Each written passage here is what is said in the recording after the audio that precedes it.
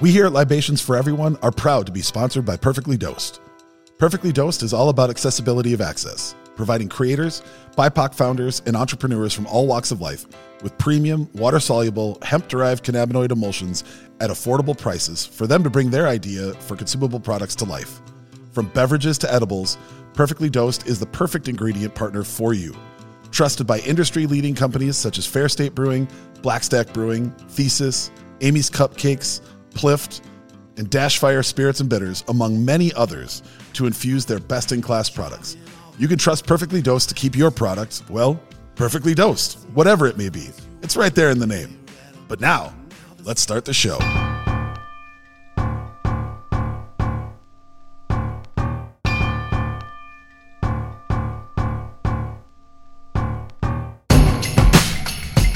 It's driving here today, speaking of being in the classic confines of Club Caraway, on the way here, pretty much from any direction, you have to drive through sort of the heart and soul of the Pride celebration here in Minneapolis this weekend. And it's so awesome. Like, I forget how much I just adore looking at the people and the crowds, and everybody is just like happy and hugging. I saw a person in a very, very beautiful ball gown walking hand in hand down the street with a dude with a mohawk and a spiked leather vest and a T-shirt that said "Punk is for everybody" in parentheses except the fucking rich. And I was like, yep, I love you guys. Okay. I love this couple. I love the message. I love everything about it.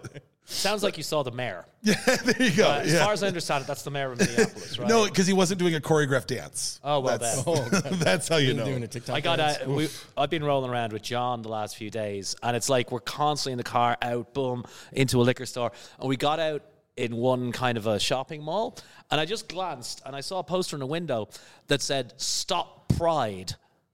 .org. And I was like, wow. Ballsy. Wow. And then I got out, and what it actually said was stppride.org, St. Paul Pride. But for a minute there, I'm like, look, I don't agree with the sentiment to stop Pride, but it takes some balls to put the poster up. Wow. Gotta respect that. Like, blindly, you missed there's one character there. Okay. Throw brick here. It was a weird poster to put up. Yeah, it's crazy. And then for those of you that aren't from this area, we also have a back-to-back Taylor Swift concert happening in downtown and a colonoscopy technology convention going on. So all of the things are happening right now. And I just want to go sit at a bar somewhere in downtown Minneapolis tonight and listen. Like, I just want to hear those three groups overlapping, because two of them overlap real well. The third one, I'm just interested in. I want to know how that's going. Well, the first concert was last night, wasn't it? Correct. So I was in Mara, the beautiful bar in the Four Seasons here in Minneapolis. And I knew one of the bartenders, and I got chatting to all of them. And they then started talking about the Taylor Swift concert in the manner of, like, you know, completely burned out 1,000-yard stairs soldiers about to go over the top. It's like, all right, guys, it's happening tomorrow. We can only control what we prepare. They're gonna come. They're coming, guys. It's like the King Leonidas speech from the 300. Yeah. We are Mara. It was formation. Yeah, I was out and about in the market. I am the co-owner and sales director for a THC beverage company. Gotcha. And so I was out bouncing around, hitting accounts yesterday, and it was amazing at the hour that people were already out. Like, a lot of mom and daughter combos were already at bars and restaurants at 11 a.m. I was very kind of surprised about that, because that's a marathon of a night. And that Taylor Swift show, if it's anything like the last tour, which I went to proudly, that's like a 2-hour show. And there's openers and there's time for costume changes and stuff. So it's a long day. The set is 2 hours, you mean? Her set was 2 hours, yeah. Okay, sure. And for $5,500 or whatever, at least you get 2 hours. Bargain. That's crazy. I was, for the first time, I know you know the guys, Nick Kosovich and Chef Tommy Becknall's place, Mr. Paul's Supper Club yesterday. We did a little pre-shift training for the staff, so we're there on the dot of like Former 5 guests. when it opens or whatever. And I had never been there. When we launched Old Duff Geneva here in Minneapolis a couple of years ago, we did a little get-together in Hodges Bend Bar. Oh, yeah. R.I.P. And I knew Nick, but I didn't know Tommy, and they were telling me about all their plans and a supper club. And I'm like, oh, awesome, you guys. And I go in there, and it's huge. It's so gorgeous. But the first table that came in, table number 1, I gave my buddy John 0 odds. I'm like, these are Taylor Swift fans. It was 4 attractive 25-year-old women. One of them was wearing a rainbow-colored dress. Oh, yeah. And, they were all drinking mojitos. And as we were leaving, we had a couple of cocktails. I walked past the table, and I heard one of them say to the rest of the group, so, I was manifesting. And I'm like, yep, that's a certainty. That's it, 100%. No money to be won betting against this. Do you think are they named like the Rice Krispie cartoon characters, like Snap, Crackle, and Pop? Is one live, one laugh, and one love? Yeah, like a pillow for bed bath. Yes, exactly. Oh, man, I didn't think that the Swifties would radiate that far out. I mean, that's not a short distance away from the stadium, but it is an incredible restaurant, so I would understand wanting to go somewhere nice, and everything was so booked up. Everybody talked about the price of the tickets, but between Pride, Taylor Swift, and colonoscopies, hotels were going for $1,500 a night downtown. Wow. It's the surge rate that hotels get away with is staggering. So they're staying there. Yeah. Staying by Mr. Paul, probably. Yeah, I mean, why wouldn't you? If you think about it, it's probably a $20 Uber ride. The Uber's cheaper. And even if it's $100 afterwards, that's worth it. Right. Agreed. Oh, man. So do you get to go home after this? Are you headed back to New York City? I do. I'm back to New York for a very brief period of time. I'm actually missing my kids' graduation party, which is like a double edge, right? A load of 18-year-old kids trying to hide themselves getting high on White Claw and us sort of pretending not to see it. Yeah. But her actual graduation is on Monday, so that's cool. And then Tuesday evening, we are off to tropical, actually it's cooler than here, Lisbon. Oh, I'm so jealous. Which is kind of cool. We did that last year as well, and I love it. And while I'm there, I can nip all around Europe and do bits and pieces of work, and my wife can pretend to live in Portugal. And you can sneak delicious little nips of sherry every single turn you make. Not so little. Yeah. We're littles in heavy quotes right here. Scare quotes around that. I am so jealous of that. That sounds absolutely wonderful. And I think I'd be green with envy if it wasn't for a trip that we also have coming up. Mm-hmm. But basically, get me anywhere where the water keeps it temperate. When it's, when we get 8 days in a row of 90 plus degrees and at least a decent amount of humidity, I'll just take ocean air. It may be thick, but it keeps it cool. Mm-hmm. And I just want that all day. It's coming. Absolutely. We thank you for fitting us into your manifest and joining us. Delighted, guys. We've timed this so that I can get just hammered enough to have fun, but not so hammered they put me on the plane in handcuffs. There you go. I'm going straight from here to the airport. Right. On the other hand, it's United, and I'm flying into Newark, so I'm fairly sure You're just nobody has flown into New Jersey sober in decades. I'm not sure you're allowed to. Yeah. Sir, can we get you another drink? No, we need to get you another it's mandated. Drink. We're about to put down a Newark. Cokes. You're going to New Jersey, right? Instead of handing you the declaration form, they hand you a little slip. You just check off the bottles that you require to be drunk when you land. Yes. Yeah. Well, once you see the shimmer of the heat reflecting off all the asphalt that covers all of New Jersey, it is a daunting proposition. So a little bit of a buzz just to give everything else a little shimmer. I'm into that. That's it. Well, we should, first of all, before we even get to the amazing bottles that you brought, we should have you introduce yourself to everybody, all of our listeners out there, and kind of let them know how they might have crossed paths with you. That's it. Well, obviously, many of your listeners know who I am. No, my name's Philip Duff. I'm from Ireland. I left a long time ago. I became a bartender at the age of 15, and I saw the movie Cocktail more as career guidance, which was great because I didn't get any at school. And I subsequently bartended in my native Dublin, in London, illegally in New York, but that's past the statute of limitations. I ran a bar on the beach in the Cayman Islands. I really took that movie to heart. Then I was briefly back in London, and I moved to Holland for 17 years, where I bartended, opened my own bar, first ever speakeasy in Holland, first ever to get in the world's 50 best bars, got up to number 15 at one stage. We were surprised as anyone else. And then I met an American lady. She lived in New York. I lived in Amsterdam, so we compromised, and I moved to New York. That's just how compromise goes with ladies from Staten Island. Along the way, I became a full-time consultant because I was about to burn out bartending and I didn't want to do that. And now I create brands for customers. I reposition brands. I do spirits education. I own my own amazing Real Dutch Geneva brand, Old Duff Geneva, which is why I'm here in the great Twin Cities selling it with my amazing distributors, Libation Project, who hooked me up with you, Ben, and you, Charles. So, and also I had a bit of time to kill before the United flight tonight, so this is it. Yeah, we're helping you get a rolling start here. Yeah, and even as it may otherwise be, I'd be in Mortimer's. You know? It could be expensive in Soul Points, but it's way cheaper than drinking at the airport, hanging out in the basement and having fun here at Club Caraway. So true. Yeah, this is exciting because the lineup that you've brought today will enable you to kind of bring our listeners into a conversation you've had in recent days at places like Meteor regarding the history of gin, Geneva, and rye and how they connect beginning to end. And we're sort of going from modern all the way back to the rye. Is that how you've positioned this? Yeah, I mean, rye is the newest one to emerge on the scene. Like gin as we know it, wasn't really finalized in England till the early 1800s, and Geneva has been a taxed recreational drink since 1497. So we're taking it back to the old school. Yes. Yeah. But so what we have in our glasses right now, would you tell us a little bit about that?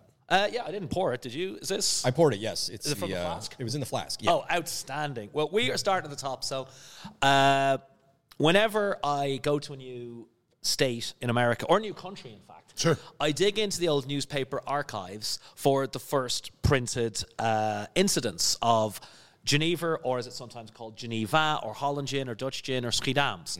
Now, newspapers typically only go back to about the 1700s, by which stage Geneva was 200 years old, but fine. And my favorite ad, well, the oldest printed mention in Minnesota is from about 1855. But my favorite that I've been showing at these little talks I give in Meteor and at the Libation office is from 1866, 24 March 1866, in the Minnesota Staatszeitung, the German language newspaper of this place. Wow. Yep. Okay. And I couldn't have found a better ad. It says, Terkaufen, for sale, Geneva, Weine und reine Rye whiskies. Amazing. Yeah, so Geneva, wine, and excellent rye whiskies, which is pretty much my seminar with a bit of gin in the beginning. So the important thing about Geneva is it's a delicious, it's the precursor to whiskey, right? Before whiskey really became whiskey, it was all effectively Geneva. Irish whiskey, it was the first ever whiskey from Ireland, but the first recipes for it from the 1600s were all unaged grain distillate and up to 4 pounds per gallon of botanicals. Holy shit. Yeah, fennel, licorice, or juniper. Juniper is really cheap, and it grows or grew all across Ireland, Scotland, Holland, England, etc., etc. So what happened was whiskey changed, and Geneva, good Geneva, never did. So when you drink good stuff, and we're going to drink it in a moment, it's like going to the zoo, and instead of a picture of a dinosaur, they've got a live T-Rex. This is the stuff that, this is, Jurassic Island or whatever, Isla Muerta, whatever it was from from those movies. And I became fascinated with it living in Holland. And what it is, if you want to make this, which is Old Duff Geneva, 100% malt wine Geneva, there's only 3 100% malt wine Genevers with the seal of Schiedam left. It's really easy. It's really easy. Join me on the flight to New York. Tonight, we'll get a connecting flight into it to Amsterdam. We'll nip down to Schiedam, hour south, just outside Rotterdam. And then we have to find a family of distillers that have been making Geneva in an unbroken 8-generation line since 77. Wow. It's easier than you think because I actually know where they live. It's the Janssen family. And if they answer the phone, you going to say something, Ben? Oh, no, I was just going to say hello. Yeah, hello. Just saying hi to them. All right. Yeah.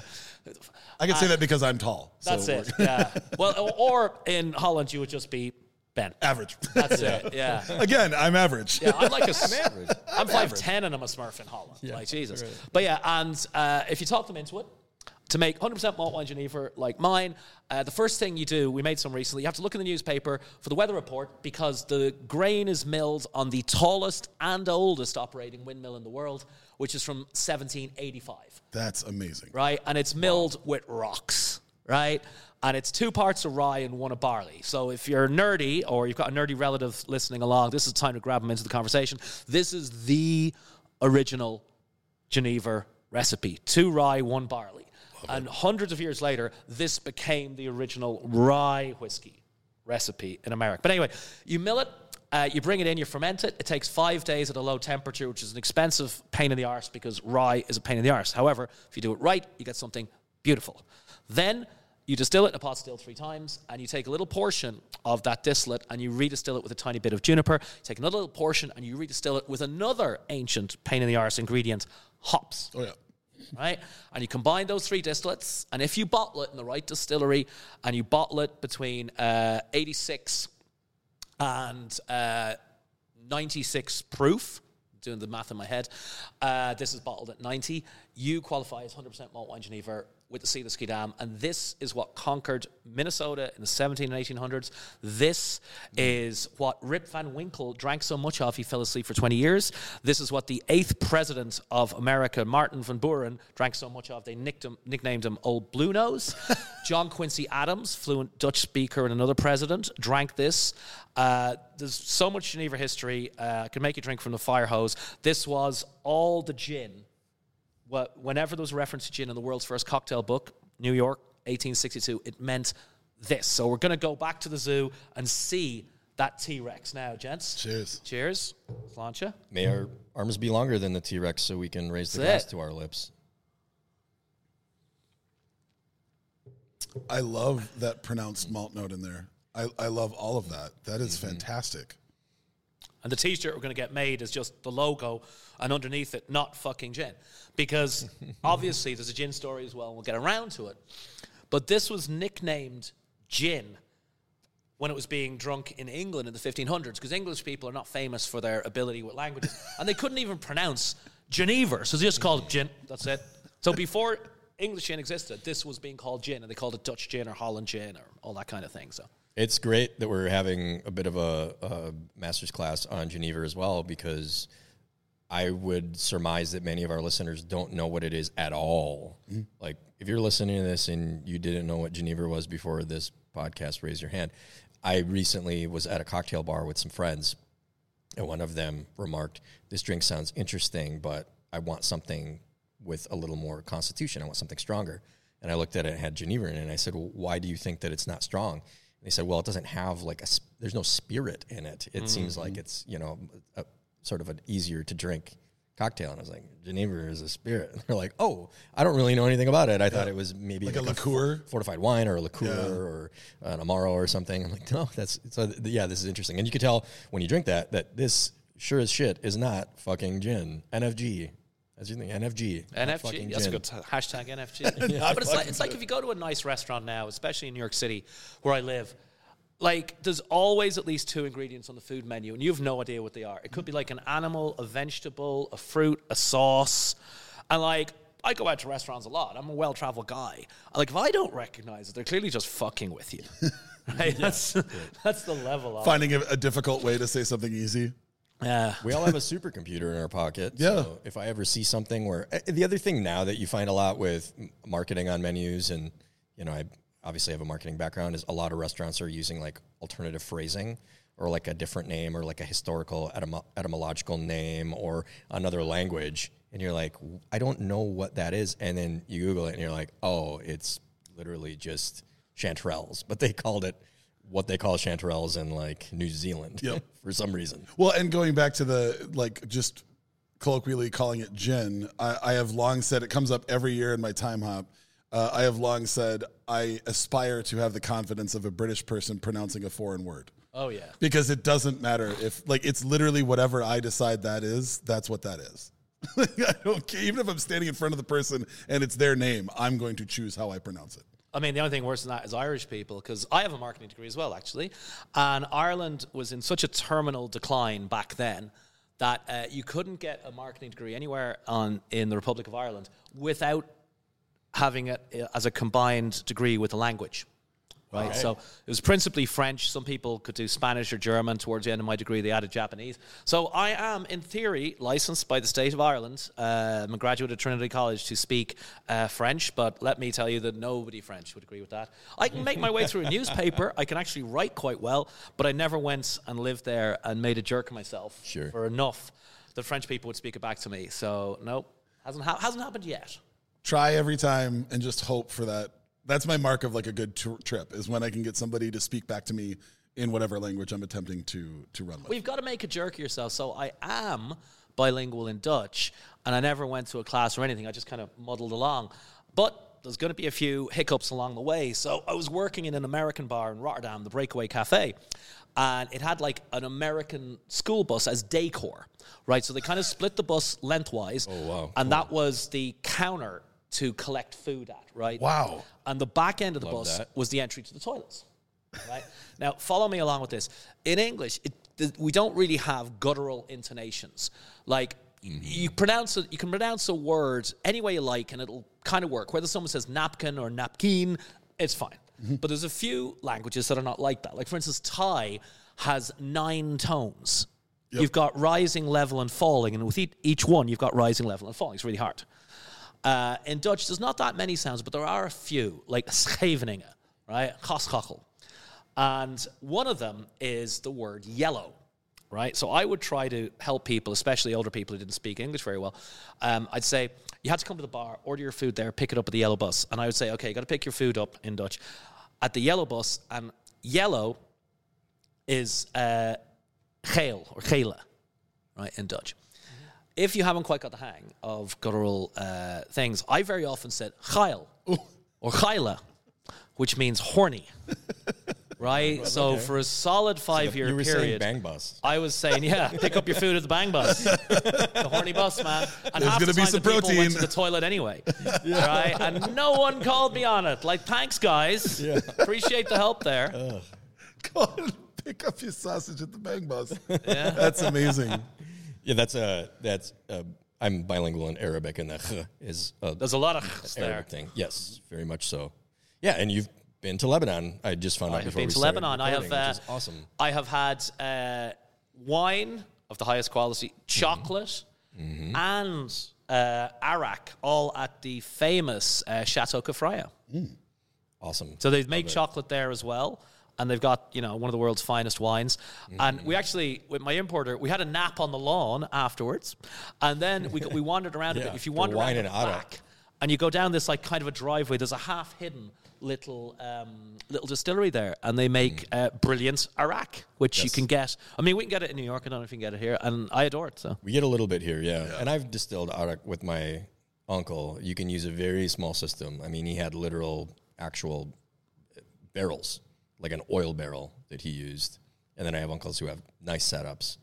But yeah, you can have a very small footprint to make yourself some arak. Do you find yourself being bilingual with Dutch? Do you find yourself the longer that you've lived in New York that it falls away a little bit, or do you get back enough that it stays? Like, that's my problem, is that I'm bilingual in Norwegian, but I only get back every other year for a small trip. And most of my friends there want to speak English with me when I'm there. And so it's just getting rustier and rustier. And now this last trip, I really felt like was the first time that I had trouble like having a conversation. I can read, I can write, but I literally could not keep up in a conversation anymore. Yeah, I mean, I lived in Holland, so it got baked in pretty much. And, I've never had a conversation in English I couldn't have in Dutch.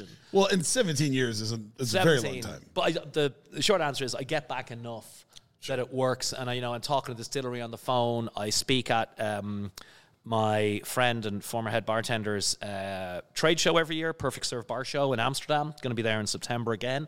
So that kind of keeps it up to standard. Like, hilariously, I was at the bar show last September, and they had a Battle of the Brand Ambassadors competition. Like, just a bit of fun, that you go up as a brand ambassador, and you had to, like, present a cocktail, like bartenders do. Right, and it's kind of fun. It's like, oh, these guys have to do it now, and they've been out with bartending so long. And I was hanging out by the stand of my importer, a brand new day, red carpet, having cocktails, shaking hands, kissing babies. And the brand manager for my brand came up, and she's like, oh, Phil, can you help us out? There was only 4 people entered, and one of them's not here, and it kind of looks bad if we don't have at least 4 competitors in this competition. Would you do it, like, for old Duff? And I'm like, absolutely fine. So I had 0 notice. And I went up there, and I won the fucking thing. So the current best brand ambassador in Holland lives in New York, i.e. it's me. So I have to go back and defend my title now, and I hope I lose. That's awesome. Yeah. There is a world bartender competition that was touring around. I don't think it happens anymore, but it was touring around pre-COVID. And in 2007, I think, they had it in Chicago. and their host ended up getting out of a cab and breaking his leg. Ow. And they needed somebody to come, and I was just hanging out with my friends, so they handed me the microphone. And same thing happened. There was a spirits pour-off, and nobody wanted to do it because they were all working on their recipes for this cocktail show. And so I decided, because I didn't need a host, I decided to jump into that. And I came one pour away from winning the whole thing as a non-bartender. Like, I wasn't even bartending at the time. And I think still to this day, it's probably the best thing that could have happened was me accidentally overpouring a 1/3 ounce into a blind cup, because it would have looked really bad if the non-bartender beat all the bartenders. Beginner's mentality. Yeah. Yeah, right. You know, it's like I did a lot of karate when I was young, very traditional Shotokan karate. And when you get the black belt, I think it's probably the same in other styles as well. It's actually a white belt wrapped with silk. So the longer you wear it, the black falls away, leaving the white, because the goal of any master is to retain the student mentality. Right, it's only students who think there's some, I'm going to be the boss. You know, I got it. Yeah. There's always somebody else. You didn't win. Yeah, you didn't finish karate. Well, what do you think? Let's roll in. Should we jump into this? Let's do it. I think I started out. All right. So question number 1. Oh, there's actual questions? Yeah. Yeah. So question number 1. You guys are organized. You travel the world in the finest of circles, when you just can't take another beautiful plate, well manicured, 6 garnished drink, 18th course meal. If you could go anywhere on earth, if you could close your eyes and transport yourself anywhere on earth to grab a bite of street food, where would you go and what are you eating? When you just got to get away, there's too much fancy, too rich, too everything. Oh, hard. I am going to go with the Carmel Market in Tel Aviv. Ooh. Which is one of the most amazing places. I've been there. I've been to Tel Aviv many times, actually, but it's one of the places where we sell Old Duff Geneva there with the amazing Free Spirits & Co. And I don't know if you've ever been to Carmel Market. I've not. It's this massive, stop me if you heard this before, market. There's all food, but there's lots of food stalls as well. And the last time I was actually there, they had a bunny chow stall. Now, yes. you know what that is? Absolutely. Amazing. So for anybody, for the minority of listeners who don't know what an obscure East South African thing is, it originated around Durban in the bad old days of racism. And there was a dude who was playing golf, and he asked his caddy, who was black, could you go and get me something to eat? I'm hungry, but I don't want to break up my round of golf. And the guy went off to a restaurant. Now, Eastern South Africa, especially around Durban, is full of Indian people because the Dutch East India Company was in East India. And they were also in South Africa. And if you rebelled in one country, they'd transport and imprison you in another. Yep. That's how the Indians got to Eastern South Africa. So there's a huge curry culture there. It's a really nice curry. And he goes in and he asks them, for a curry, and they wouldn't trust him with a plate because he was black, which is really fucking horrendous if you think about it. Yep. But he's a very smart guy. He said, all right, give me a loaf of bread, scoop out the middle, and pour in garam masala curry. Mm-hmm. So that becomes your container, your plate, your knife, your fork, your napkin. All of it. It's the specialty of South Africa evermore. So I'm wandering through this market in Tel Aviv, and they've got a bunny chow stand there. So that would be my destination of choice. I had a friend from South Africa talked about it, that was her connection food to home. Like every time she gets home, that's the first thing she has to eat because it's her touchstone. And I remembered that, but I've never seen it anywhere. And so I make what in my head is a good representation of what she talked about. And obviously there's a ton of recipes you can look up. So it's sort of a Frankenstein's monster of like 5 or 6 different recipes and then going off of what she told me about. But absolutely I can see that. Curries can be or masalas can be. Yeah. Also the OG bread bowl, let's fucking go. Yeah, right. Probably is, right? Yeah. Charles, what's your what would be your dream street food? I'm gonna turn this on its head and sort of leap forward because this is what I'm looking forward to, so it's kind of what I'm thinking about right now. We have a lot of big, fancy, highfalutin dinners and meals scheduled for our European trip, the first week of which you will be present as well. I'm in danger. Yeah, hit the sounder. In Copenhagen. So between the meals, which we've now recounted many times, Noma, Jordanair, Alchemist, and Geranium, I need to, like, envisioning what that's going to be like, I need to break that up with smaller meals, street food, to sort of keep my feet on the ground. And I'm really looking forward to, especially now watching like some videos and episodes of travel shows of Copenhagen, where I have not been, of enjoying the street wieners. The hot dogs that they do there in the traditional fashion that they do them in as well, and trying the various different versions of them, goat and garlic scape and pork and all the variations of that. I've obviously never had one in that fashion, and it very much looks like my style of, air quotes, hot dogs, because I don't like skinless dogs. I think they're disgusting, but they do the skin on, and they look beautiful. They look like what I want to eat if I want to eat that type of hot dog. So I'm very much looking forward to, in, about 9 days' time, enjoying one of those. It might be the first thing I eat there, because the first day we don't have anything scheduled, but I'm looking forward to sampling those and kind of going through a few different stands and seeing what those are all about. It's funny, we don't do this that often, but Charles and I were texting a little bit about the questions that we wrote today earlier, and he asked me what my answer to this was, and I gave him like 4 other things because I was trying to hide the fact that I wanted to say that it was going to be a hot dog. Snipe courtesy.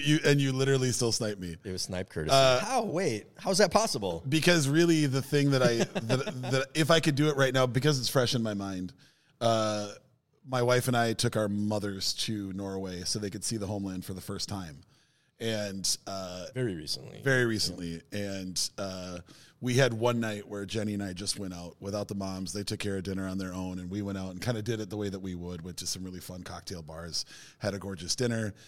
And we were a little tuned up, and she was getting a gyro, which is usually my go-to. I love gyro after a few pints is my favorite. But I smelled a smell, and I went Fred Flintstone on it. My little piggy toes were and it drew me to a sausage stand that was serving reindeer sausages, and I got probably an 11-inch long reindeer sausage with the most brilliant, pungent mustard on it. And it was fatty and unctuous and greasy, and the bun was crispy. They had toasted it, and the mustard was like just spicy enough and just vinegary enough that it cut through everything. Just mustard as condiment? Just mustard. Yeah. Because I said, I want it the way that you want it. That's what I do like 90% of the time. And it was absolutely awesome. And that was staggering. I did a little bit. They have it's like in essence, imagine ketchup mixed with sweet paprika. I did try that a little bit just because it was a sauce I hadn't seen before. Sure. It was fine. I didn't need to add sugar to that at all. But that bite was absolutely breathtaking. And I would love to be able to have that at my fingertips at any time. So good. And incredibly affordable. In a country where everything is magically expensive, that was actually a pretty affordable meal. So I was all about that. This is going to be your cheapest trip ever. The exchange rate is still great. I'll be in Copenhagen myself in about a week. I mean, yeah, we're going to be there the 4th through the 11th. No, you're going to just miss me. I'm doing a seminar there on next Sunday. So not this Sunday, the Sunday after. But I've been there many times. My mates own bars. If you get a chance, just 2 recommendations. Humberto's amazing place, Curfew, where he has an 1800s cocktail shaking machine, lovingly restored. Okay, we're going. Yeah, and my expat New York buddy, Jeffrey Canilau, who is also himself a fine chef, but his bar, Balderdash, is a whole lot of fun. So Balderdash. We're going to Balderdash. Balderdash and Curfew, to name but 2. Balderdash and Bird are the 2 bars on my list, and obviously we're going to a lot more bars, but those are the 2 that I am pointed about wanting to go to. Bird, I don't know if Quam, are you familiar Bird's with amazing. Bird? Yes. Are you familiar with that? Yeah. Okay. That's the only bar that I've had multiple friends tell me I have to go to. Yeah, because of all the vinyl. It's a vinyl bar, and apparently the cocktail list is incredible. So, yeah, those 2 I'm making a point to go to. Yeah, any other recommendations? I would love to have. No, many, many more. I mean, it's really... Totally. And obviously, you've got to watch the menu before you go there. Oh, yeah. if you haven't already seen it. You're the 917th person to tell me to watch the menu, and somehow I still haven't. So I will watch it this week. I saw it when it came out, and then I watched it again after we officially booked the trip. And It's got so many great Easter eggs in it. If you are a kind of nerd about fine dining, like, actually, now I can't mention any of them now unless you put like the earmuffs on because you haven't seen it yet. But I don't want to ruin it for you, Charles. I have 18 stars lined up between Copenhagen and Paris for 10 days, so that's going to be So I have to watch the menu apparently before I go. You do. It's dark and I like it. That's the thing. And I mean, look, Ralph Fiennes puts on a masterclass in everything he does. He's absolutely breathtaking, but the rest of the cast just shines in that. And I cannot wait for you to tell me who you think you are in that movie. I know. Well, yeah, which one are you? Is that the exactly. thing? It's like, which Backstreet Boy are you? That's what Peter Schweiger said. Also, it's for sure AJ. Thank you very much. Yeah. Or no, it wasn't Peter Schweiger. Who was it that said they wanted to know who I thought I was? Steph. Oh, no, it wasn't. It was Todd. Todd Mulher. Yep. Todd Mulher. All right, what are we drinking next? All right, so if this was a movie, there'd be like a montage where someone's like, working out and getting their hair cut and stuff. So we're gonna zoom forward. We've just been drinking in the 1500s, as close as you'll ever get, to Holland. It had now become a global powerhouse. It's extremely rich, and they have finally got hold of some column stills. They were first patented in 1830, and there was a lot of kind of Dutch and Belgian and German people working on them, but it was registered by a very sneaky Irish dude. Never trust a man whose first name is Anus. It was. If there's any consolation, he was born in France, but yeah, the dude was Irish. Anyway, they start getting the column stills in Holland around 1880, and just like the Scots had done, they start experimenting with blending this neutral alcohol with malts, and they create a blended style. And that is now the style of Geneva worldwide. Got it. Right? Most people... Like, of the 100% malt wine we just tasted, the whole country of Holland won't drink as much of that today. We've had more here in the catacombs of Club Calloway in Minneapolis, which means I'm either a genius or a fool selling this stuff. The jury's out. My favorite people are both. Yes, so let's go. Indeed, why choose? You're running unopposed. That's it, yeah. So we're up to 1880. So they created this style, which would be anywhere from, let's say maybe 80 to 50% malt. And this went even further around the world. Right, and what it is, it's 53% of the malts I mentioned earlier, 2 parts rye, 1 part barley, made in exactly the same, except now we have 6 portions of botanicals individually distilled. And that represents what they could get in Holland at the end of the 1800s. So the ships were faster, so they could get citrus back to Holland. So it's got orange and lemon peel, it's got coriander, and it's got aniseed and licorice. Right, and we've also, this is at 80 proof, so there's still nothing in there except for water that I haven't mentioned. There's no sugars, no secret ingredients, no glycerins, no barrel aging.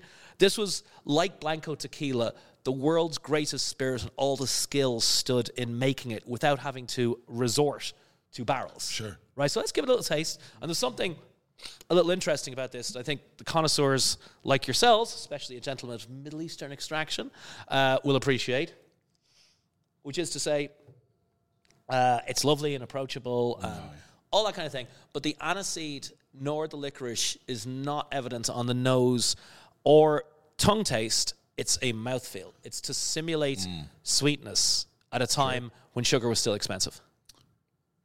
That is absolutely breathtaking. And you can totally get that. Mm-hmm. Like, normally if you include those, my brain immediately goes to like an anisette, which a lot of cultures have, in conjunction with sugars, like working side by side. But having that sub in, it gives it, like a richer feel on your palate. And then there is that light sweet on the finish. Yeah, there's a delicate anise characteristic there I'm very sensitive to. Some arats don't have like a great deal of anise. Some go heavy, some go lighter. But I would dare say that on the finish, you almost get like the cooling effect as well. Like that little bit of tickle that you get from an anisette is present there. So it's really interesting to taste that after the prior example. Yeah, I mean, it's lovely. I mean, just the kind of insight for this is, in the Dutch language, the word for licorice is zoethout, which translates in a literal so much sense, more fun than licorice. Yeah, as sweetwood. I did not know right? that. So it's a sweetener. And what that meant was the price of anise and licorice had come down so much. By then, they could use it. And the price of sugar was still high. It hadn't quite collapsed far enough that they could be chucking it in randomly. So this is what became Geneva, and this was Geneva after about 1880. So every cocktail book after that, the Café Royal cocktail book in 1937, the Savoy cocktail book, everyone written since then, they're talking about this or something like this, and there's hardly anybody who actually knows what that stuff tastes like. There's a hardcore in Holland, which is great. There's a Geneva Festival every year. I was just there, and it's brilliant because it's all men with like wild ass John Olsen beards, like old men, and every one of them has a wife standing behind them with like a long suffering look. Like this is her husband's day out, and she's just gonna fucking suck it up for a day. God. She knows how the rest of the day is gonna go. Oh yeah, she knows exactly how this is gonna go. This is I honestly all I can think about is like doing fun things with this too. Like that flavor palette lends itself to a lot of different flavors. It jumps off. You've got malt character, but you don't have wood aging, so there's no vanilla, no orange. So you make an amazing creamy drink like a horchata or an Alexander, but those become like malted milkshakes because there's no vanilla or orange from the wood. Like you said, you had a lot of listeners in my native Ireland. Shout out to Ireland. This and 100% malt wine have been advertised for sale. I have newspaper ads from every week of 1723 in Dublin. Wow. Is being sold there in a defunct journal called the Freeman's Journal. This was huge. And actually, given your Irish listenership, I should probably explain the bottle, which is a great story. So as you see, please do. I would be remiss not to ask you to tell us the label of this. And so just really quickly to digress, the prior one that we had out of the flask, is that not a bottle that can be readily sourced? No, I just didn't have the bottle here. So I had filled up my flask for the flight home. I don't know that you did, but can you tell us the actual label so that people can reference them? Exactly, yeah. Well, so the two bottles, the one we're drinking now is the green bottle, and the one we had first, 100% malt wine, is black. They're both in the same shape bottle. And this shape bottle, the oblong one, was the world's first liquor bottle, the world's first glass liquor bottle. Wow. It was before then. It was already the circular economy back then. You bought stoneware crocks. Yep. And it wasn't just Geneva you bought them in. That would be your container for beer or wine or olive oil or anything like that. And you would go to the bar and get it filled up and take it home. And amusingly, this was also in the era, we're going back to the 1500s, when there was no indoor plumbing. So if you needed to take a pee in the middle of the night, right? Chamber pot. You'd use whatever you had to hand. So the Geneva bars actually employed teenage boys called crock sniffers to sniff. Oh, yeah. Yeah. That term is awful right now. Imagining what a crock sniffer is, it's way worse than the 1500s. Imagining what a crock sniffer is. Well, I mean, those kids are out of a job now. But yeah, they had to smell the crocks to make sure nothing nefarious had been in them, because otherwise that would taint any Geneva that was poured on top. So yeah, those poor kids lost a job. So this was the world's first glass liquor bottle of any liquor bottle. And it was developed by the Dutch because they were busy going around the world, trying to do business, or alternatively, invading and enslaving people. Plan B. And the places they were going to had no harbors. Or rather, they had harbors, but they didn't have docks. Sure. So you could bring as many barrels of Geneva as you like. There was no ramp to roll them down. So they invented this bottle because it could be packed efficiently in a crate, lowered into a rowing boat, and then rowed into shore. So for our listeners that haven't seen it, it's a glass bottle, flat on all four sides, that tapers down. So it's got broader shoulders and then sort of a shorter base. Yeah, it's a great bottle. Green glass for the one that we're currently drinking, and then black for the previous. And then for us to transcribe the actual brand, let's do that for well, let's do that. So as you can see, the label, the bottle shape kind of begs you to have a round label somewhere up here. Sure. There are some that just have oblong labels, and they do look good. But they almost always had a little round label here, a medallion, and they almost always put an animal in there, because this was a hit product. By the 1800s, it was the top imported spirit in Buenos Aires, Melbourne, Shanghai, Bangkok, New Orleans, Minnesota, New York, everywhere. Wow. It was huge, massive. There was one brand called Wolf's Aromatic Schnapps that by the time of the World's Fair in Chicago in like 1852, they had sold 45 million bottles. That's staggering. That's like Tito's numbers, right? Yeah. Without trucks to transport it anywhere, without planes, without anything. Trucks. Yeah, pre-truck era. So they would put animals in there because, like, forget about languages. Most people couldn't read or write. So they would put an animal in there as visual marketing. For instance, in the early years of America, there was a brand in America called Cardinal, because America didn't even have 50 states then. But in all the existing states, the cardinal bird was there. Right, so everybody could recognize a cardinal bird. And if the Geneva was old and strong, you might put in a picture of an elephant. If it was young and spicy, you'd put in a picture of a monkey. So mine has a goat, because I'm from Ireland. This is going to be the little bit of cognitive dissonance for any listeners. I would love to tell you that I'm Dutch and I have a little battered notebook from my great-great-great-grandfather with a Geneva recipe in it. That's just not true. And I would also dearly love to be able to lie about this, but unfortunately, Google has screwed that up for everyone. Right? Google means you just can't lie anymore. Cheers, guys. So a big feature of this is that I'm asking bartenders and people like yourselves and liquor store owners to stock it and commit to educating people about it, which is a big pain in the ass. So the least I can do is be honest with them. So I'm from Ireland. I'm from a little village near Dublin on the coast called Skerries. Skerries is very little. It's 5,000 people. And Skerries, and this is documented, is where St. Patrick used to live. He was a real person. First a slave and then a missionary from Wales, poor guy. And he lived in my hometown.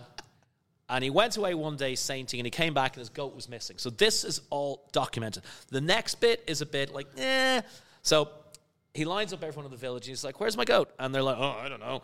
Because they had, of course, stolen it and eaten it. Sure. So he took everyone's voice in the village and replaced it with the bleating of a goat. So if you're from my hometown, just as you guys are like, you know, Vikings or Timberwolves or whatever it is. If you're from my hometown, you're a goat. So there's a goat in the label. That's brilliant. Right. And so this is your like mainline Geneva. The prior one we had would be the 100% malt, right? Yep. Also a goat, but the goat's wearing a tux. Ooh, okay. Yeah, this black tie. Black tie. This goat is goat. drinking a cocktail. Right, we're trying to make it very obvious to people. You know, we've got like cocktail equipment on there. We're trying to like, hey guys, you know, we can take you to water. We want you to drink that. You can take a goat to water. That's it. Well, goats are both cute and devilish. Absolutely. Yeah, so they okay. And tasty. Some people have described me as that at times. Something that tastes that good that can also eat a full tin can. I mean, I'm here for it. Well, okay. Topic number 2. So we're all multi-talented, multi-potentialates in this room, I would say. Shout out to Dessa for that one. Oh, no, that was you that multi-potential came from Juan. Yeah. In fact. Shout out to Juan. So we've all had quite a number of professional pursuits in our lifetimes, but we aren't good at everything. Phil, can you name a job that you would be absolutely terrible at? Ooh, it would probably be something technical, like either chemical engineering or electrical engineering or accounting, like anything that didn't let me be creative. Sure. And those were certainly the subjects I sucked in at school. I wanted to be a doctor, and my downfall was organic chemistry. Yeah. It broke me. Like, it's broken many a better person before me. I'm also on that list. Yeah.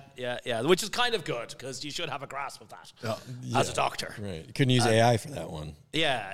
And it turned out, you know, in my current profession, I can drink almost as much as a doctor anyway. But yeah, that would have broken me, I feel. Yeah. Telling people not to drink, but you're the one who's imbibing heavily. Yeah.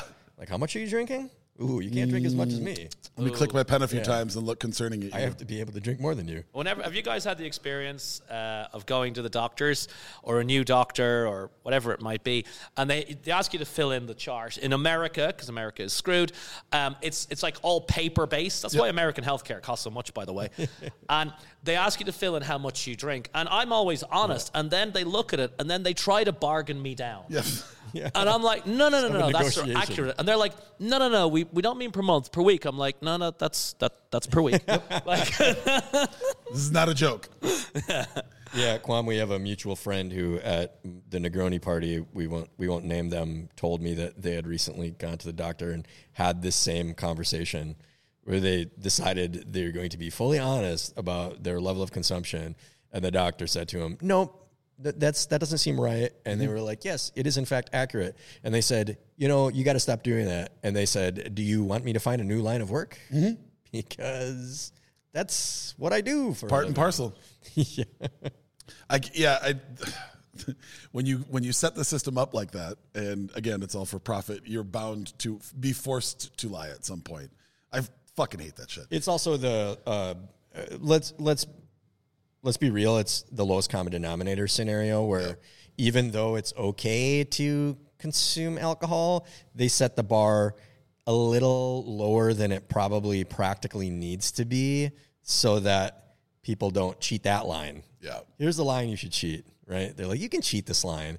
But if they show you a line that is more extreme, then cheating that line means a lot of consumption. Yeah. So basically it's a caution. It's not always a warning. It's a caution. That's fair. Hey, maybe don't go too crazy. But they make it so that, if you go, well, the doctor said 3 a day is fine, so I'm going to have 4 a day. I have a very aggressive view of our healthcare system. So I always come into it already angry before we even start. So that's also my own shit that I bring into it. Not much to not be angry about, quite frankly. We live in a hellscape. Well, Charles, American healthcare is like alcohol. It's a bonding agent because everybody bitches about it. And I have a number of stories which I can pull out about this disobedient colony. But my favorite is my friend Jenny Adams. Shout out to Jenny. She's a brilliant writer on lots of things, including travel and drinks and whatnot. She lives in New Orleans now.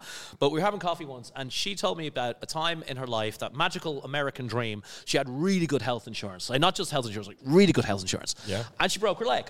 Straightforward thing, right? Mm-hmm. Nope, they denied the claim. Yep. And one of the ways that health insurance fucks you is they make you call up. Like, what is this, the 1950s? Yeah. They make you call up, which they make it tricky. Everyone hates. Yeah. No one wants to do anymore, right? But they make you call up, and she calls up, and they deny it. She's like, what the fuck? It's literally black and white on the policy, right? And she settles her day or two. She calls up again. They deny it again, different person. She explodes again. Same thing happens the third time. And she's about to give up a few weeks later and actually pay the absurd, 4-5 figure bill. See, now she's got anxiety too. That was the upsell. And all the time. Point of purchase. And all the time. All the time and effort when she could have been like, pressure. Curing cancer or writing a 4,000-page essay about the Maldives. Yeah. So she calls up, she says, you know what, I've got nothing to lose. As they say in Dutch, I've already got a no, I can ask for a yes. She's like, I'm going to call up and I'm going to be nice. I'm going to say, hey, how's your day going? All this kind of thing. He does that. And every time it's a different person. Yeah. Call center usually. And this fourth time, the lady's like, well, hang on a second, let me just look into this. And goes away and puts her on hold and comes back after 5 or 10 minutes and says, you're covered. I'm going to send you an email saying black and white that you're covered. And she's getting on really well with this person. So they keep chatting a little while. And Jenny says, look, I can't leave without asking you. You're in this business. We're getting on well. Why do you allow this? How come this is working now and everyone else denied it? And she said, well, I've got to be honest with you. It's one of the in-house policies. It's because you called 4 times. How bad is that? That's dark. That's painful.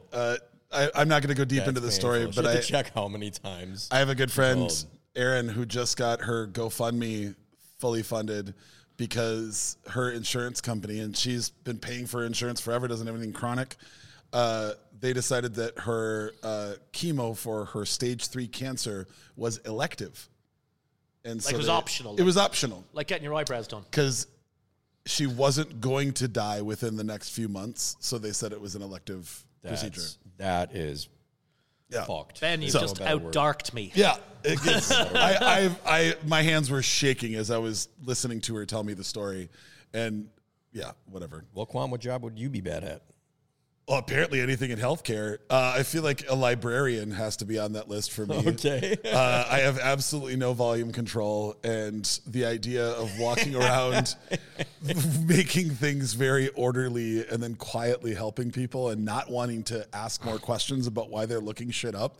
Like, I would follow people around. A DJ set. Yeah, absolutely. But also, like, hey, I'm looking for books on the 1400s philosophy discussions that were going on in Baghdad, Iraq.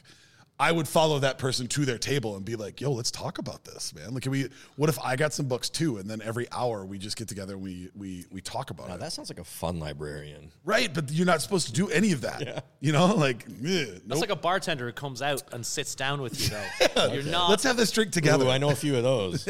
You should definitely chase them, though, Ben, because someone comes in, it's like, hey, man, you got any books on easily available neurotoxins? It's like, definitely follow that guy. Let's go. Follow that dude. But you don't know why I'm following you. Like, am I going to narc you out, or do I just want to participate? Who knows? Have you guys, it's a bit off topic, but there was a very well-known American who died recently, Ted Kaczynski, the Unabomber, right? Which for international listeners doesn't mean he just did it once. But he was, I guess you could say, he is still a world-renowned mathematician. Absolutely. Like a child prodigy and went to Harvard and all that. And I saw a tweet once, and it was the world's greatest footnote. It was in this incredibly dense mathematical paper that, you know, you look at it and you're like, I can't even begin to understand. It's like 100 people can read the paper.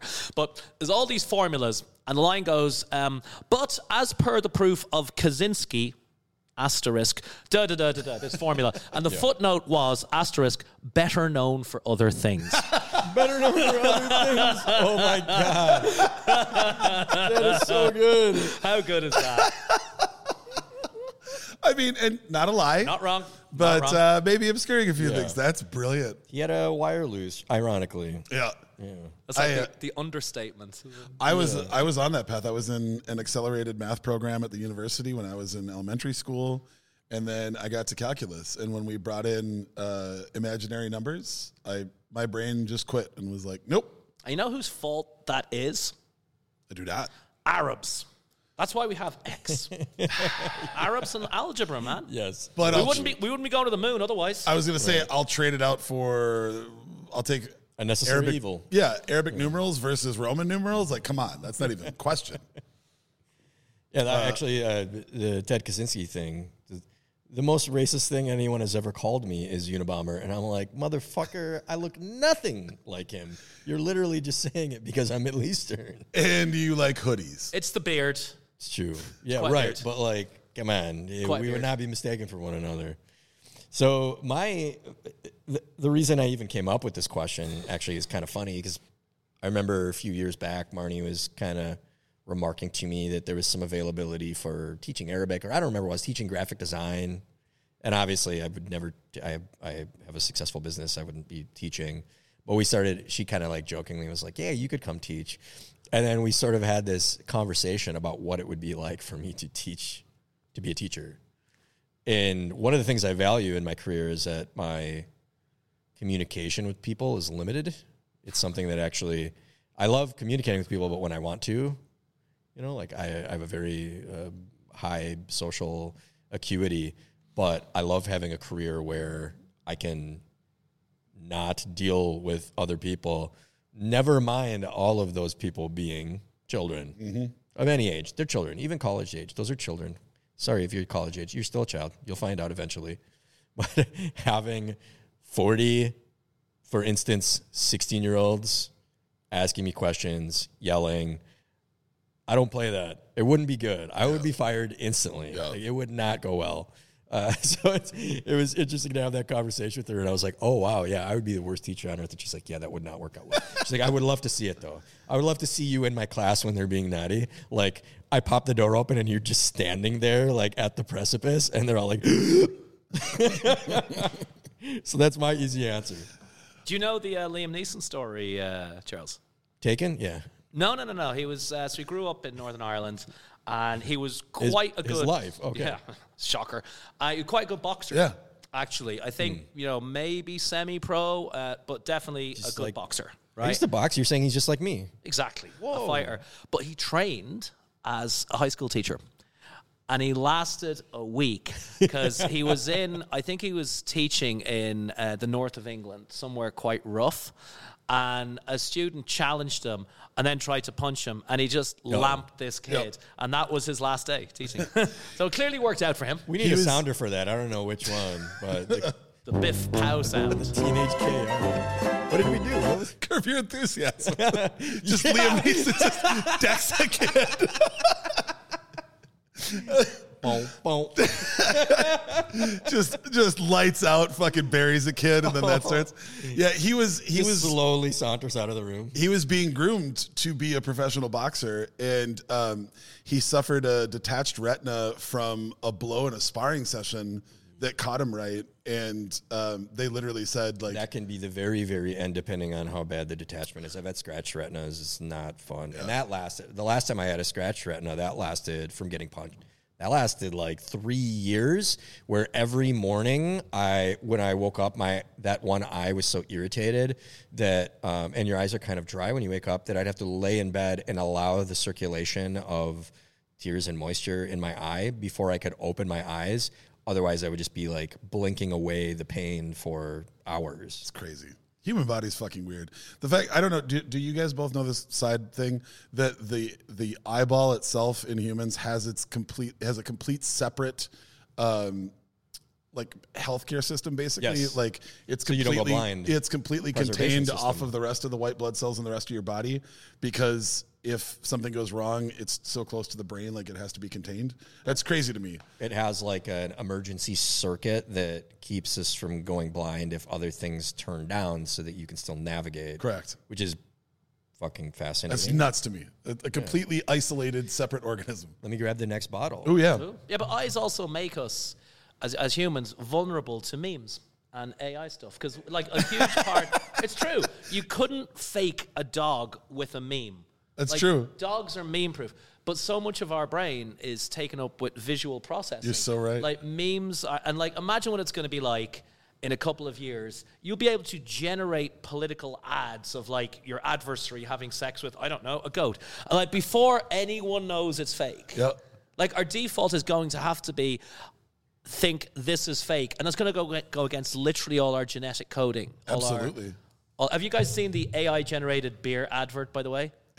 Yes. It's so good. And the fact that it's a little off, like people have 6 fingers, it's kind of like the Black Mirror beer ad. Like, beer, you're on a boat, beer, everyone's on the dock, beer, ladies, beer, drinking, that's beer, more ladies. That's what I thought. I literally, the first time I saw it, I thought that is the most brilliant Black Mirror, like, preview I've ever seen. Yeah. Because it's just enough off that you feel a little uneasy, but it's also so right on that you can convince yourself that that's working. AB InBev was like, oh shit, this motherfucker's spitting. Yeah. The game's up, guys. They've realized. Yeah. This is a perfect ad, actually. Yeah. Well, before we go to the third question, we should talk about what this is. Please. We are. So, montage. We've moved on. What happened was there were a load of Dutch and Belgian refugees who fled to northern Holland, meaning Amsterdam, but they also fled over to London in the late 1500s. By about 1590, 1 in 27 Londoners was Dutch or Belgian, the world's greatest Geneva making and drinking nations.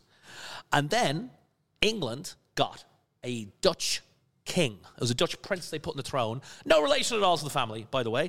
He was just willing to be the English king and continue to be a Protestant. That was the gig.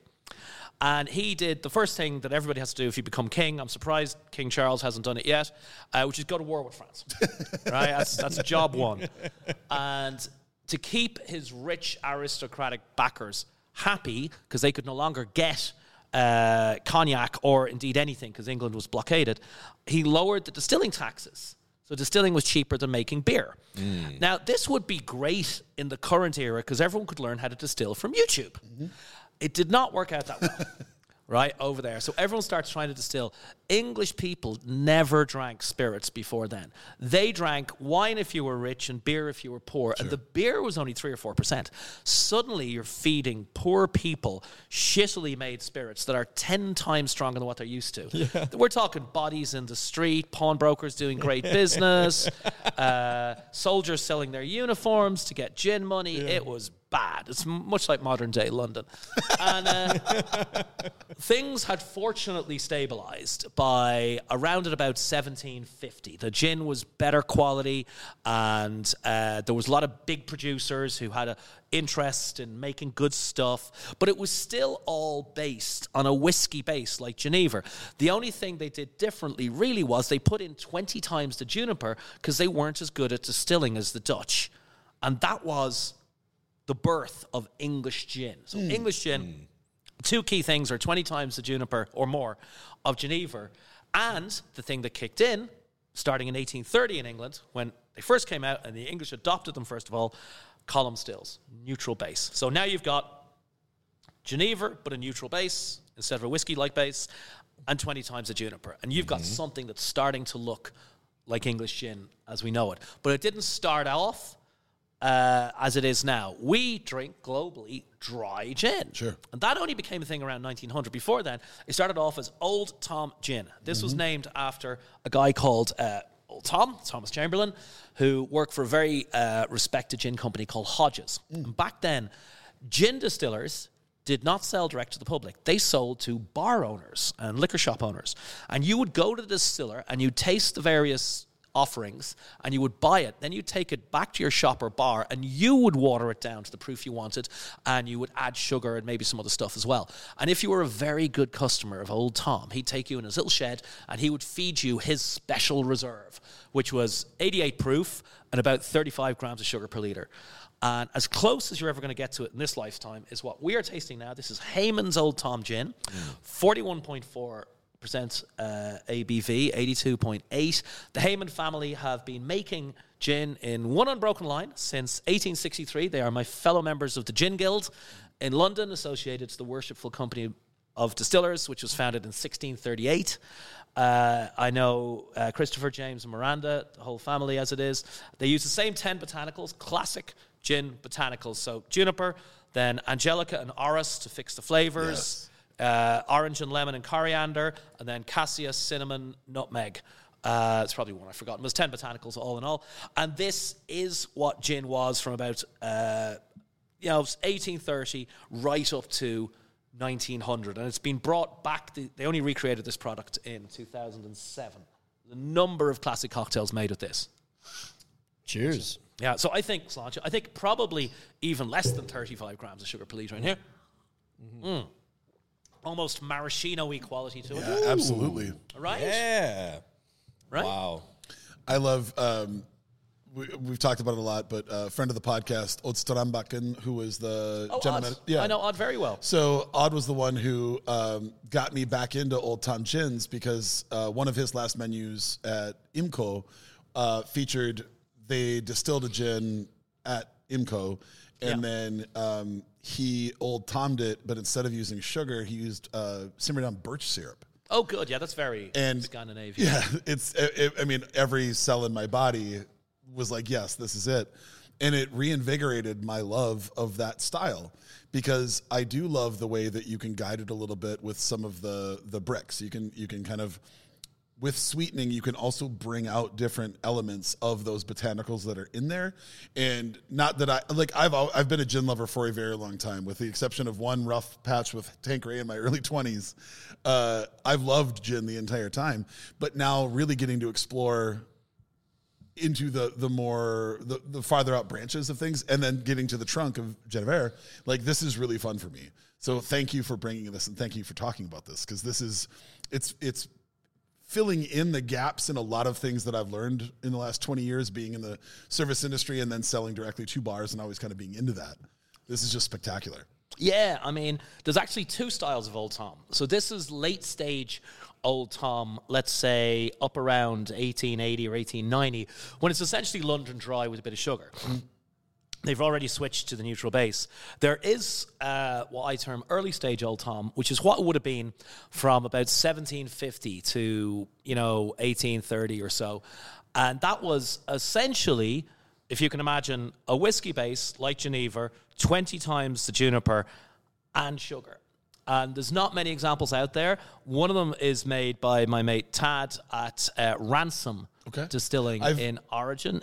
In Oregon, his Ransom Old Tom Gin is the most perfect early stage Old Tom. We have that in market, and I will actually. Oh, wow. I've picked it up and put it down a few times. I will check that out because that is spectacular. It's the other bookend. Yeah.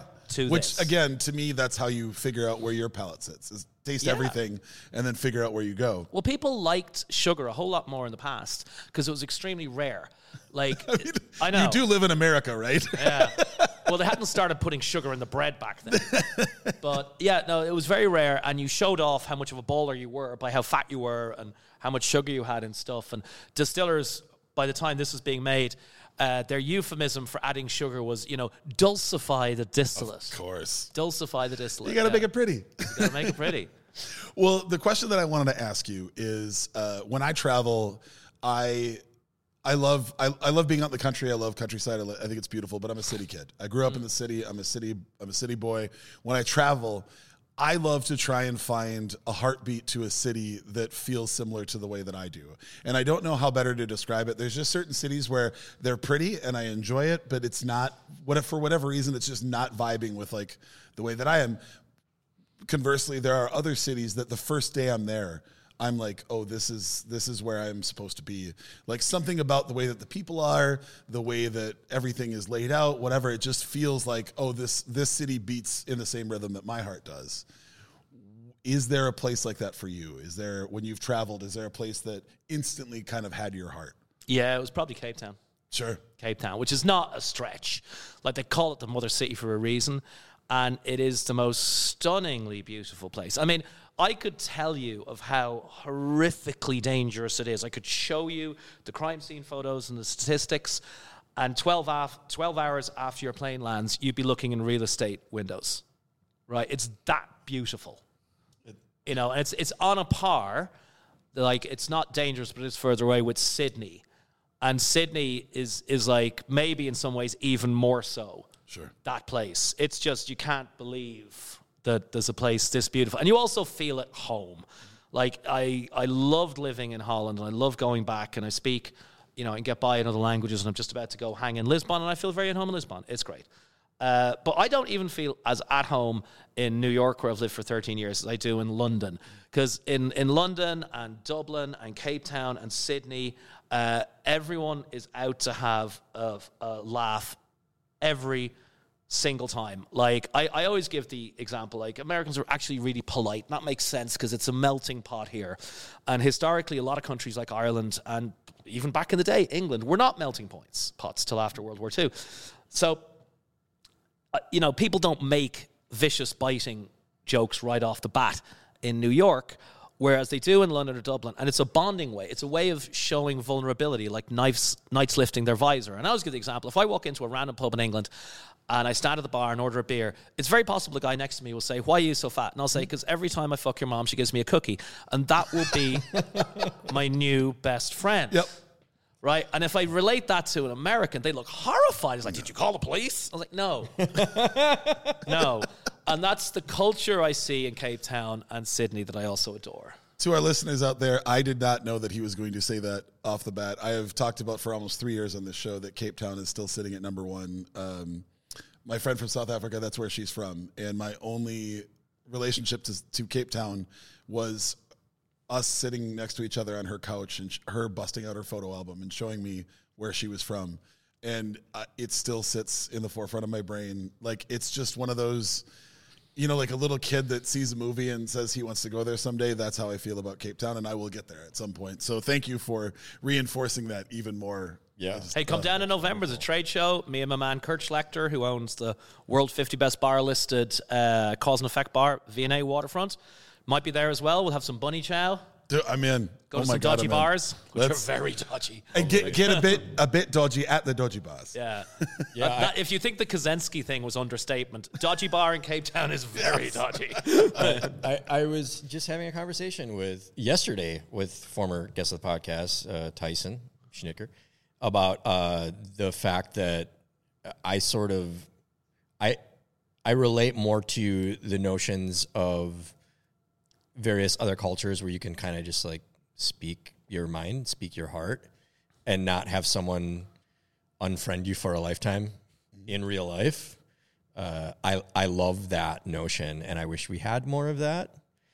I had a talk a few years ago after reading this feature with Nathan Beck, also former guest, about this. There was this story about an American living somewhere in Europe, and I don't remember where it was, but someone telling him after he stepped into a bar, like his friend's there, and he's an expat, I just got a haircut, and his friend said to him, that haircut does not befit you.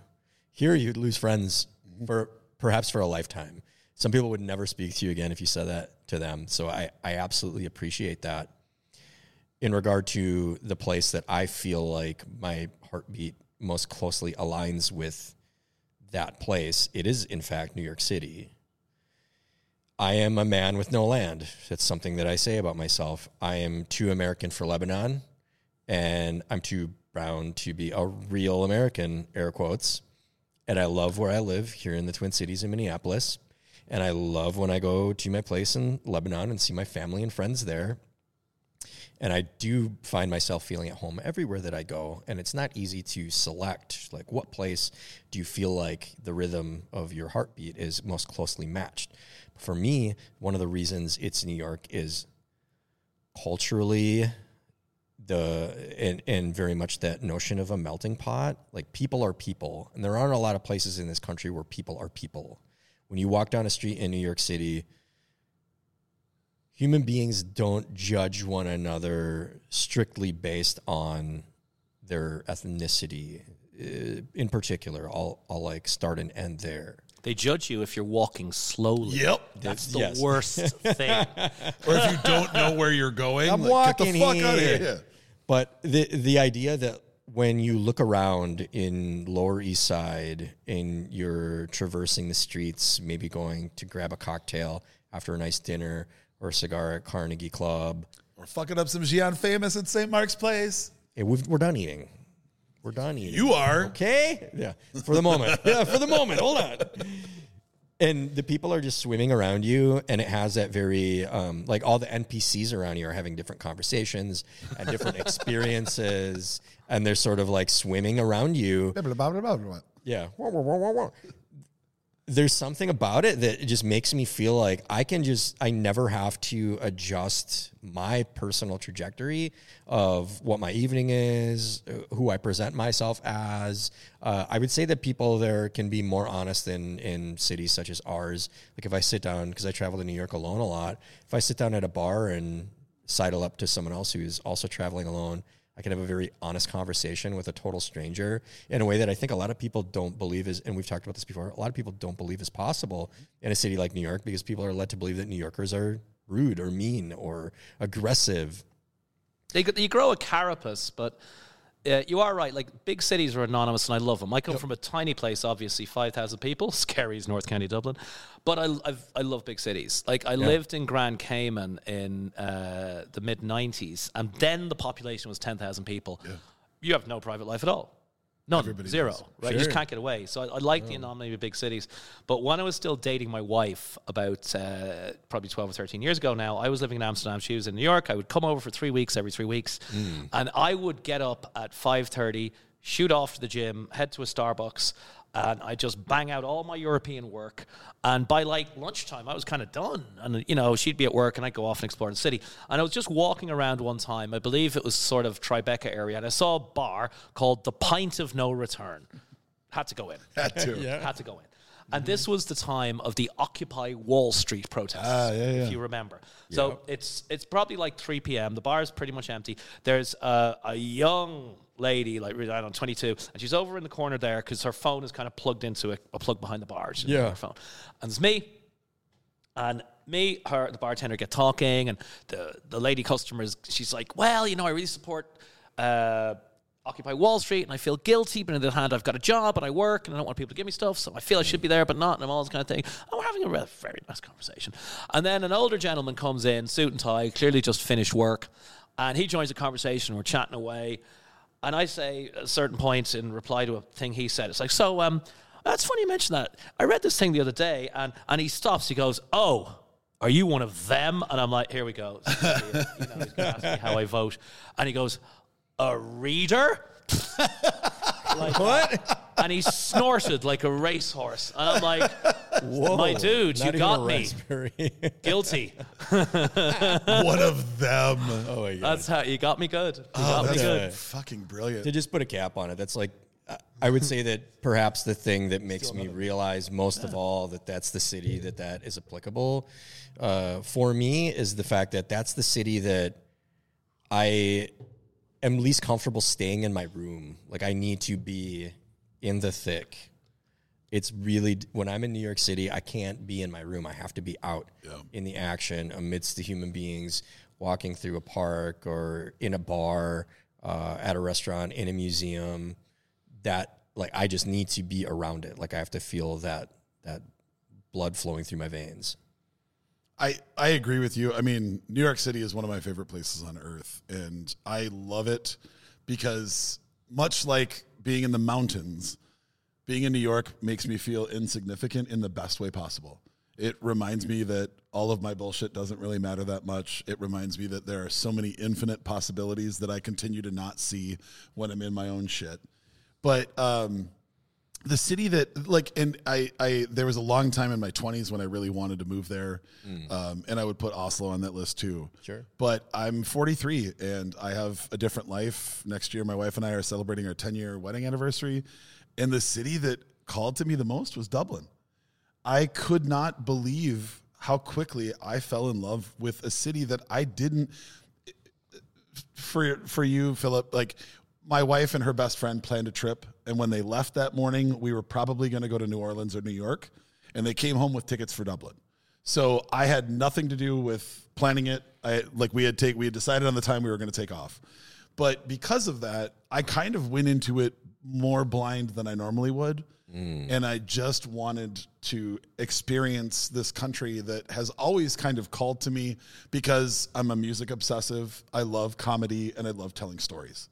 And all of my Irish expat friends here in Minnesota had always said, like, you just got to go. You just got to go check out Ireland. And Dublin just, it killed it for me because everywhere I went, music was there. Music is woven into everything you do. Whiskey is woven into everything that happens. You're on a river, so if you ever need centering, you can just walk to the Liffey and take a look at it. And I loved that. I loved the fact that, like, random bartenders would give me shit because that's what I'm here for. Like, let's go back and forth a little bit. Let's play the rounds a little bit. And I loved all of that. It felt like somebody had designed. Like, when we went into random bars and, like, a bartender would give me shit or somebody at the bar would give me shit, I felt like somebody had planned this out. And these people were all a part of a grand plan to really make me fall in love. When we went to we did some touristy stuff, and we went to the Brazen Head, and turns out that the guy who literally lives next door is a barrister at the court. Four courts. And he took me around for like 25 minutes telling me stories about, like, all the things that had happened in those walls because he really doesn't go anywhere else besides that and to work. And that was everything that I wanted. I loved it. And you don't get any short stories. There's never a quick, like, just 2 sentence. You're going to get the whole story. And we've talked about on the show before, another former guest of the podcast, a musician named Billy McCarthy was in Dublin at the time, now in Geneva. And he came and met up with us. He'd been there for a while. Yeah, he had been there How for... long had he been there? He'd been about a there year. A year? I thought it was longer. No. Okay. About a year. He was traveling back and forth, but all of his stuff was still in Southern California. And the two of us, my wife and her friend and her husband all met up. We all went there together, and then they peeled off, and the two of us sat there. And we were at a larger table. And 3 more groups of people just sat down with us and started talking. And people in Minnesota would never do that. If they did, they would say, we're so sorry. And then they would turn to make sure that you saw that their shoulder was cutting you out of any conversation so as not to be rude. Giving you the cold shoulder. Exactly, which we are famous for here. And to me, hold on, sorry, just if you want to set the bottle. You'd be creating a new gin hybrid. Well, I mean, the Brazen Head was actually my after-work pub. I used to work right across the river. Brilliant pub. Absolutely loved it. But I think what's calling you to Ireland is your genetics, because I did 23andMe recently, and not recently, it was a few years ago now, and you get to see all the other results, etc., etc., etc. I don't network with other people because I want to keep my options open in case I wish to become a serial killer, right? Apparently people are getting nabbed on that shit all the time. But no, everybody Irish is somewhere between 0.8 and 1% Viking. Oh, absolutely. Because they were the first to invade, and then the next wave was actually the Iberians. Yep. So we've all, like, dark-haired Irish people have literally Iberian blood in them. My wife has raven black hair and pale white skin, and boy, did she feel comfortable walking around. And I did love, like, the amount, I did 23andMe, and I'm 96.4% Scandinavian. And I did love the amount of Viking history that exists all around there, and the amount of trade that was sort of done side by side. Mm-hmm. And then, taking the Ishkava and then turning that into what became Akavit, and watching, like, the Eau de Vie and the Water of Life go through all of Europe. All of that is fascinating to me. And I'm sure that that's buried in there somewhere. But my people don't sing songs at bars unless they're fucking hammered. If I could very quickly digress, my brother did one of those. I've never done one. He did one, and I'll probably never tell this on the air if I don't do it now. But he took one of those tests, and he calls me, and he's like, we're 3% this and 2% that and 9% this. And he, like, named all this stuff, and I'm like, all right. Like, it didn't really matter to me. I'm Lebanese as far, I'm like, I'm Lebanese. So he calls me like 6 weeks later, and he says, hey, they sent me a follow-up, or they called him. I don't remember which. He says, I'm 100% Lebanese. I don't know what it was, but they were like, oh, we fucked up, actually. Wrong sample. You're literally just Lebanese, which I don't even know if that's possible. But it's funny, because he told me that. That is a fact. That's amazing. Well, bear in mind, somebody else got your results, and like, I'm Lebanese? Yeah. Well, I don't know how it worked, but I love that. That was fucking hilarious. Some blonde person. Yes. Yeah. Sort of like Southern California. Mom, we're going to have a talk. I mean, it's not that hard for me to understand that about my genetics. Like, we have one of my lines traced back to the 1600s. The rest of them are all traced back to the same area in the 1800s, and there's no access. Norway was so poor, and transportation was so awful back then. Like, no one left. So my people lived in the same valley for 1,000 years. We're probably all related. But there was something about there's something familiar about Oslo and Dublin being harbor towns and having history, but growing up. I think that's a familiarity, but it's all the things that I love in my life that my Norwegian roots typically don't allow for. Right. Long stories with strangers, music everywhere, making jokes with people that you don't know intimately. Those are all things that are absolutely forbidden in Norwegian culture. And in Ireland, it's rolled out like a red carpet. And I just kept laughing. That last night, we were talking to the bartender on our way out because he sent us with 2 pints to go. Is it similar to Danes, where magnifying yourself is frowned upon? There's like a phrase for it. Yeah, it's the law of Juten, where you're not supposed to brag. Is it similar? That's tied up in that. That's tied up in that. But it's also like culturally, it's similar.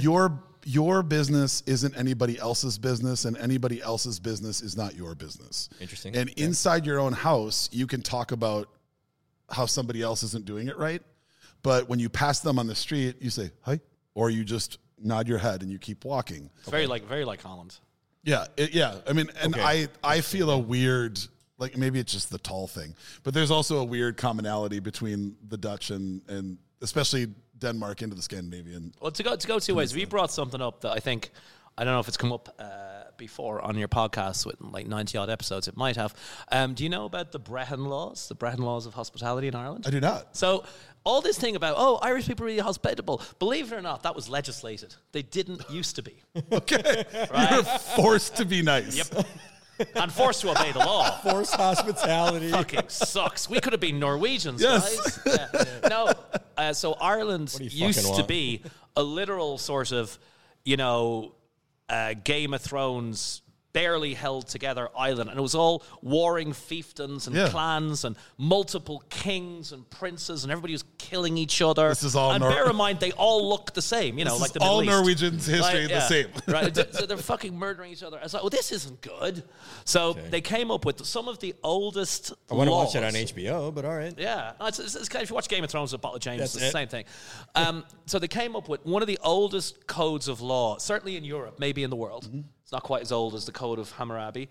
But the Brehon Laws mandated a whole lot of things, different things, resolving disputes and laws and whatnot. But one of them was hospitality laws.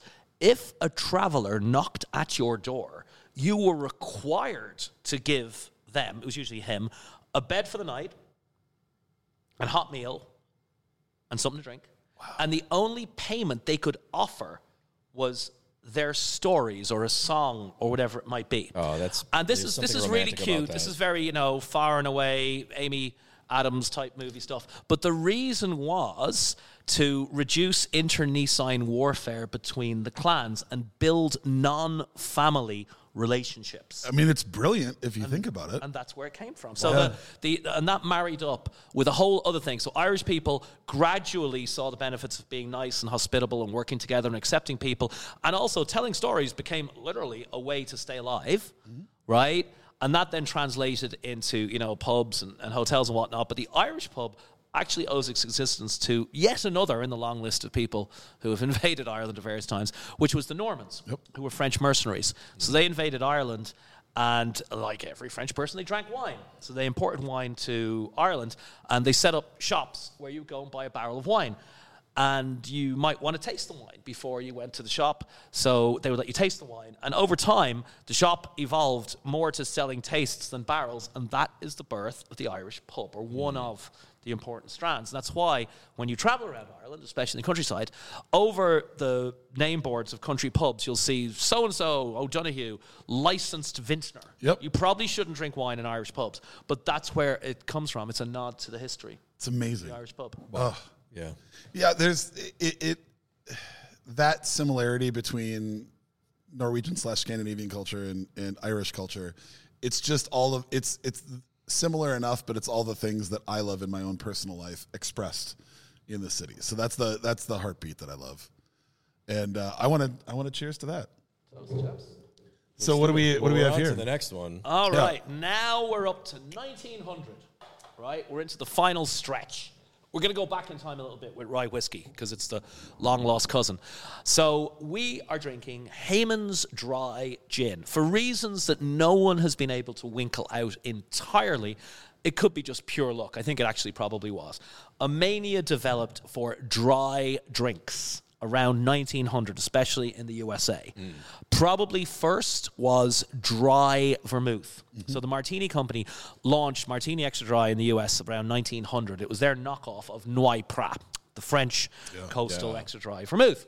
And it was a mega hit, like a fireball level hit, right? And not long after that, English dry gin rocked up on these shores. All the gin previously having been like the Old Tom gin that we had. And what happened was, to do a little bit of mixology history, around, 1883, a description of this cocktail began popping up in places like Cleveland and New York in newspapers. And sometimes it was called a Martinez, and sometimes it was called a Manhattan, and sometimes it was called a Turf Club, actually. But it was more or less the same cocktail. It was one of two types of booze and sweet vermouth, and maybe some bitters, and maybe a dash of something fancy like maraschino or absinthe or curacao. And the booze is described as being whiskey or gin, which doesn't make any sense unless you know that they were referring to 100% malt Geneva or something else. Okay, and by 1884, it had codified. The Martinez was Geneva and sweet vermouth and bitters and a few bits and pieces, and the Manhattan was American whiskey, rye whiskey, and sweet vermouth and bitters and a few bits and pieces. So, 17 years on, this dry vermouth shows up, and everyone goes mad for it. So the bartenders start mixing it with, one of the number one spirits, which is the whiskey like Geneva. Tastes awful. If you've ever had a dry Manhattan, you've certainly had one. No one has ever had two. Dry vermouth does not mix well with whiskey or whiskey like things like Geneva. So the bartender's like, fuck, right? And then they tried to mix it with rye whiskey. Didn't work. Damn it. And they thought to themselves, wait a second. Geneva is Dutch gin. What if we mix this dry vermouth with this new dry gin from England? And that was the birth of the martini. There it is. Right? And this is it. And we are drinking, again, Heyman's gin. Same stuff. Same 10 botanicals, different proportions, no sugar. And you guys here, once more, in this disobedient colony which doesn't deserve it, actually get something that the rest of the world doesn't get. There is a circular logic in the higher circles of liquor marketing that Americans want 94 proof gin because the best-selling gins are 94 proof. So most people make their gin 94 proof. That is to say 47% ABV. Heyman's is normally 82.8 proof everywhere in the world except here, and we are drinking it at 94 proof here. Really? So Okay. Wow. I did not know that. It is raw. Everybody, like even Hendrix is stronger here than the rest of the world. Bombay Sapphire is stronger here than the rest of the world. So, when you go to London and people are like, Bombay Sapphire sucks, they kind of have a point. Because they're not getting it. Like you get Gordon's in London, it's 37.5% to 75 proof. Oh, yeah, really sure. sucks. Sure. So we are getting the good stuff here. This is remarkable. This is a benchmark London Dry, the classic botanicals, a family that have been doing it since 1863 and really do it. And, when you taste it, neat gin, not new to you chaps, but maybe not something that everybody does. Like, it's remarkable. It's integrated. This is a stunning benchmark martini. Absolutely. This is something every gin maker should aspire to. I'd like to see more of it, and at least amidst the circles that I travel in, I'm seeing more sipping gin. It's okay, but it's interesting, now 41 years of age, that every passing decade that it seems less treacherous to say, like, let me just pour myself a gin. Even here in the classy confines of Club Caraway, we have a vast assortment of whiskeys in particular, but I myself often get fatigued with simply drinking whiskeys, and we've started carrying some variations. We have some agave spirits and some gins, and I'm noting that there seems to be a little more demand surrounding that. Like, yeah, I've had a lot of brown. How about something else? So I quite like that, and that is a great. It's so good. Gin.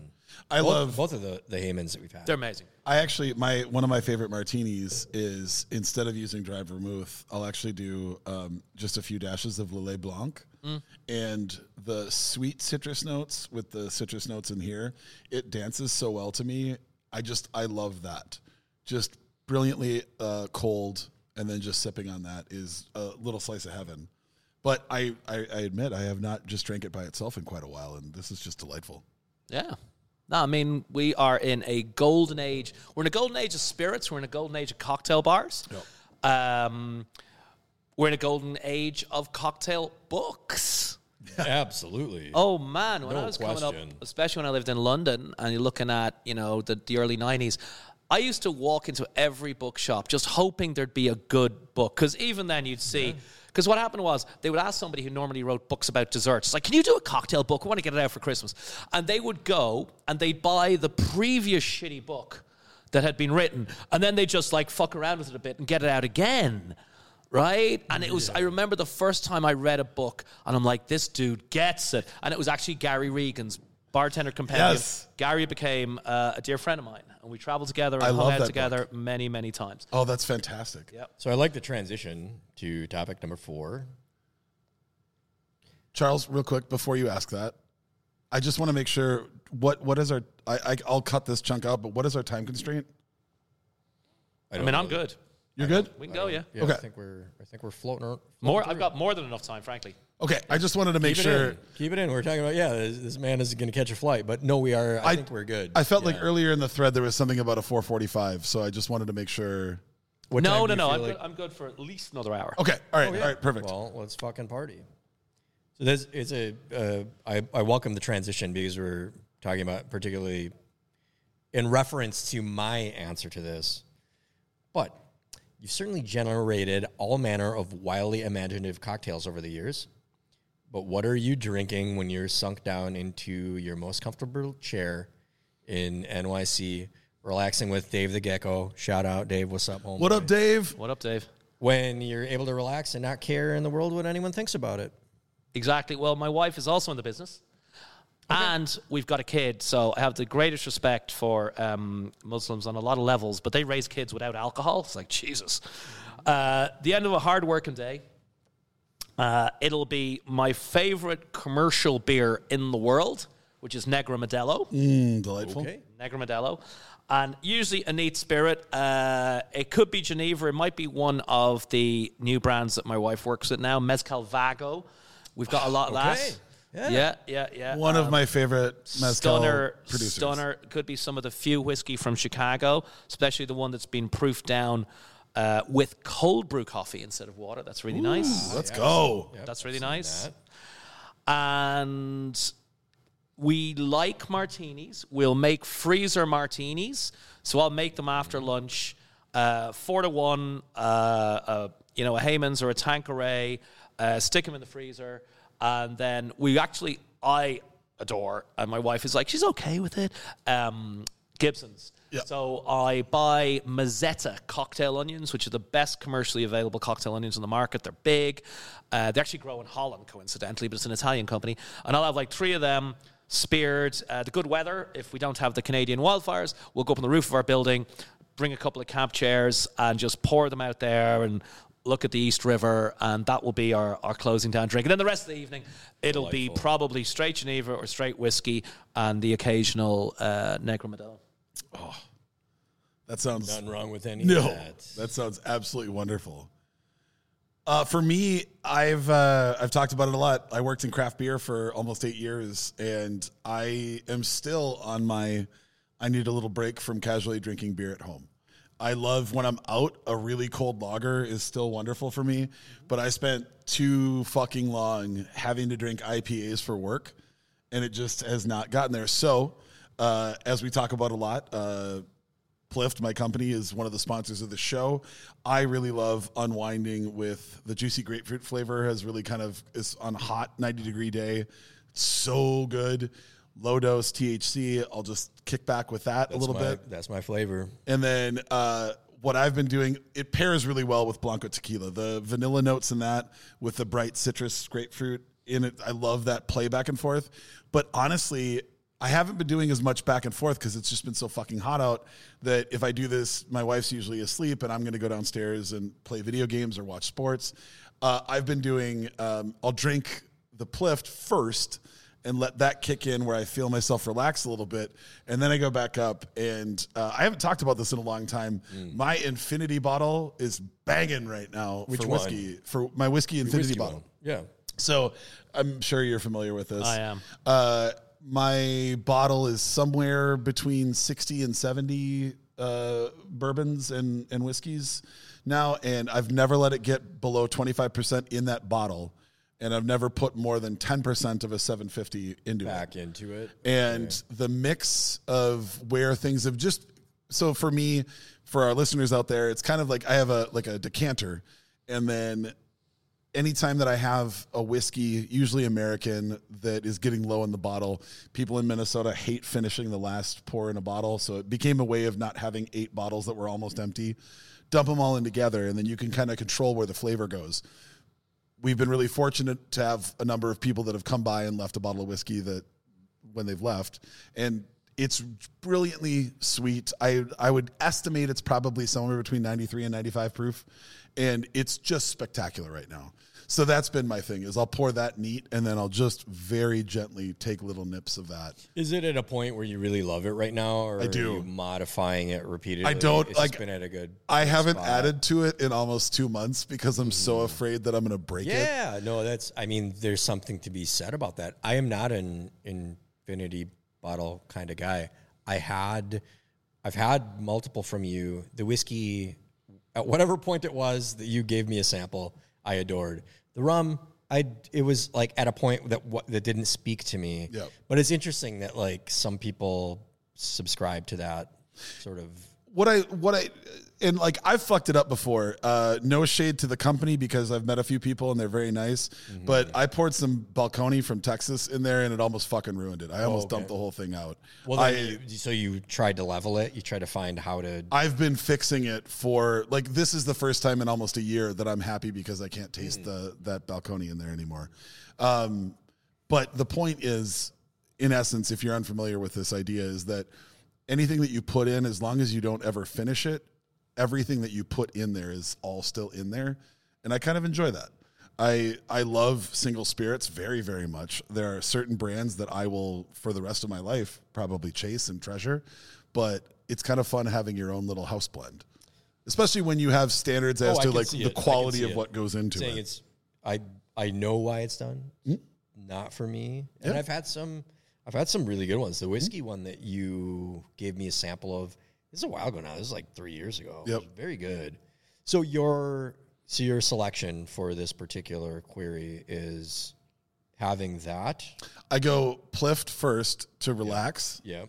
And then that shuts my brain down so I'm not busting my phone out. I'm not trying to, like, I can watch something or I can play something and I'm focused in. And then I just take little sips of that. Yeah. And that is, like, that one, like, maybe 2.5 ounce pour will last me an hour. Because I just enjoy taking little sips and rolling all of that beautiful, like, vanilla, brown sugar, caramel all around my palate. Hanging with Harold. Yeah. Hanging with Harold while he's bodatoing on my shoulder. What's your? I feel like I know what yours is, but what is it? An ice cold High Life sitting outside. Maybe great guess. Okay. I mean, the easy guess would be ice cold High Life with a side of Malort. Yeah. But I think the default year round for me, and especially like the double lock the doors situation, and because also we're talking about Geneva and gin here, hey, I like dirty vodka martinis, and I don't care who knows it. Really dirty, incredibly dirty. Do we have a freezer martini upstairs? The martini that I prepared that is upstairs in the pour spout carafe is Classico. So it's gin with the orange bitters. Yeah. So it's that is available here. We literally have a freezer martini upstairs. Excellent. We'll have to test that. But yeah, everybody should have the martini that they like. Yep. And like when the dirty martini came out, this is how long ago it was. It was the bartender question was, do you want it Brittany or Christina? Exactly. I remember the first time someone posed that in that way to me. I was at a casino for a bachelor party, and I ordered a dirty vodka martini, and the bartender asked me, how dirty? I said, really dirty. And they said, Janet dirty? Janet Jackson dirty? If you're nasty. Interesting. If you're nasty. Miss Jackson. So I guess I didn't realize that it was frowned upon by some people, but I have some friends who are like, oh, you put vodka in your martinis? I love all martinis equally, the entire spectrum. Give me every one of them. But also, I'm a big savory slut. I have a salt tooth. And with vodka being as neutral as possible, sometimes I literally just want the salinity. I don't really want to experience anything but like just salt. Salinity now! Salinity now! I'm drinking a glass of salty vodka in effect, with obviously the undertones of the olive itself, because I go really heavy on the olive. I have a formula for what I make for my batched martinis at home, my dirties with vodka, and I adore them. But of course, I go across the spectrum. And if I go to a nice bar, I'm never going to tell them, make me a dirty vodka martini. I say, make me a martini. If I go to Meteor, for instance, who are shout out to Meteor, clients of mine, I did their branding and their launch menu. When I walk into Meteor, I say, make me a martini. Mm-hmm. I'm not going to tell you what to do. Make me a martini. And it's going to be fucking perfect. Mm-hmm.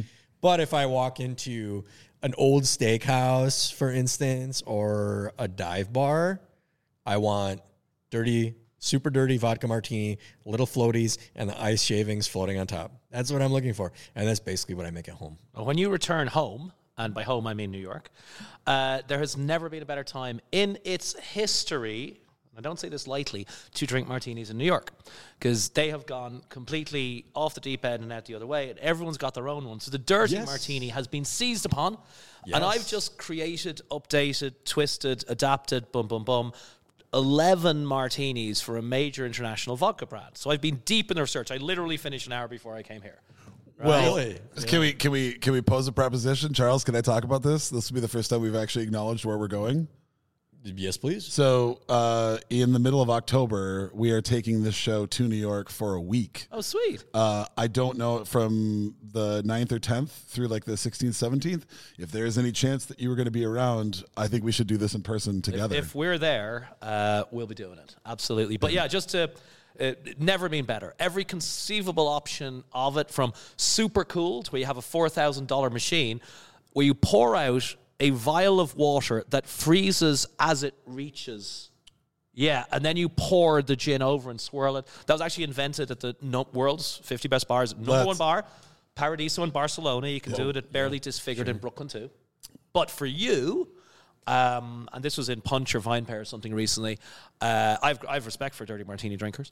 My friend, Channing Santino, a very great bartender, while at Bonnie's, I believe it's Chinese, Filipino, or maybe just Chinese-owned place in Brooklyn, wanted to do a better dirty martini. And he also wanted to take back MSG, because we love MSG here. Yep. Yeah, obviously the MSG controversy was racism, and people didn't even know they were being racist then. It wasn't. Yes, well, some of them just explained this. Some of them probably did. People last weekend. Yeah, but what he has done is they have a proprietary brine, and Channing says, "Look, you don't have that. You just got to get a nice brine, get a nice Cerignola olive, whatever, and just add a couple of pinches of MSG to it." And his MSG martini is well written about and lauded and delicious. So something you can. Test drive yourself. There is MSG in my house martini. There you go. Great minds. MSG in it. But batching is difficult because it doesn't homogenize very well. So now I've come to, that's the last thing at the end, is adding the olives and then... Well, I think, if I'm not mistaken, Channing actually makes a solution. Yeah, that's... Sure, yeah. He makes a solution to add... Is there any chemistry involved, or no? You can just purely dissolve it. Same way you'd make a saline solution. Sure, and same proportions, roughly as well. I found when I do full-on batches in a 750 ml bottle that the bottom ends up being, like, regardless of how I homogenize it, I end up having a lot more MSG at the bottom of the bottle. Interesting. But it's possible that perhaps making the solution separately and then utilizing that. Well, you could add it like drops. Yeah, and I've started doing... Exactly right. I changed my proportions in the solution, so I've started doing 80% water, 20%... Yeah. Or 5 parts to 1. That really... I've never seen it separate out after doing that. I had it closer to like 60-40, and it would always do that. But once I got it to 80-20, it was fine. Also, I think when I'm dashing it in granularly and then shaking the bottle, it just doesn't want to homogenize when it's in that form. It's just, it might be like too little to the, I don't know. Also, can Genie Sprinkles do dual jobs? I feel like MSG Sprinkles also qualifies as that, because that's what I think when I put MSG in my food. That's what I think. I'm doing a little Genie Sprinkles right across. I did just tell I think I may have told you about this, Quan, but I told my in-laws last weekend that I put MSG in everything. And there was a little bit of bewilderment, like, whoa, really? You put it in everything? And then we had a little conversation about it, because no fault of theirs. They just hadn't heard otherwise. So we had a conversation about MSG and how delicious it is.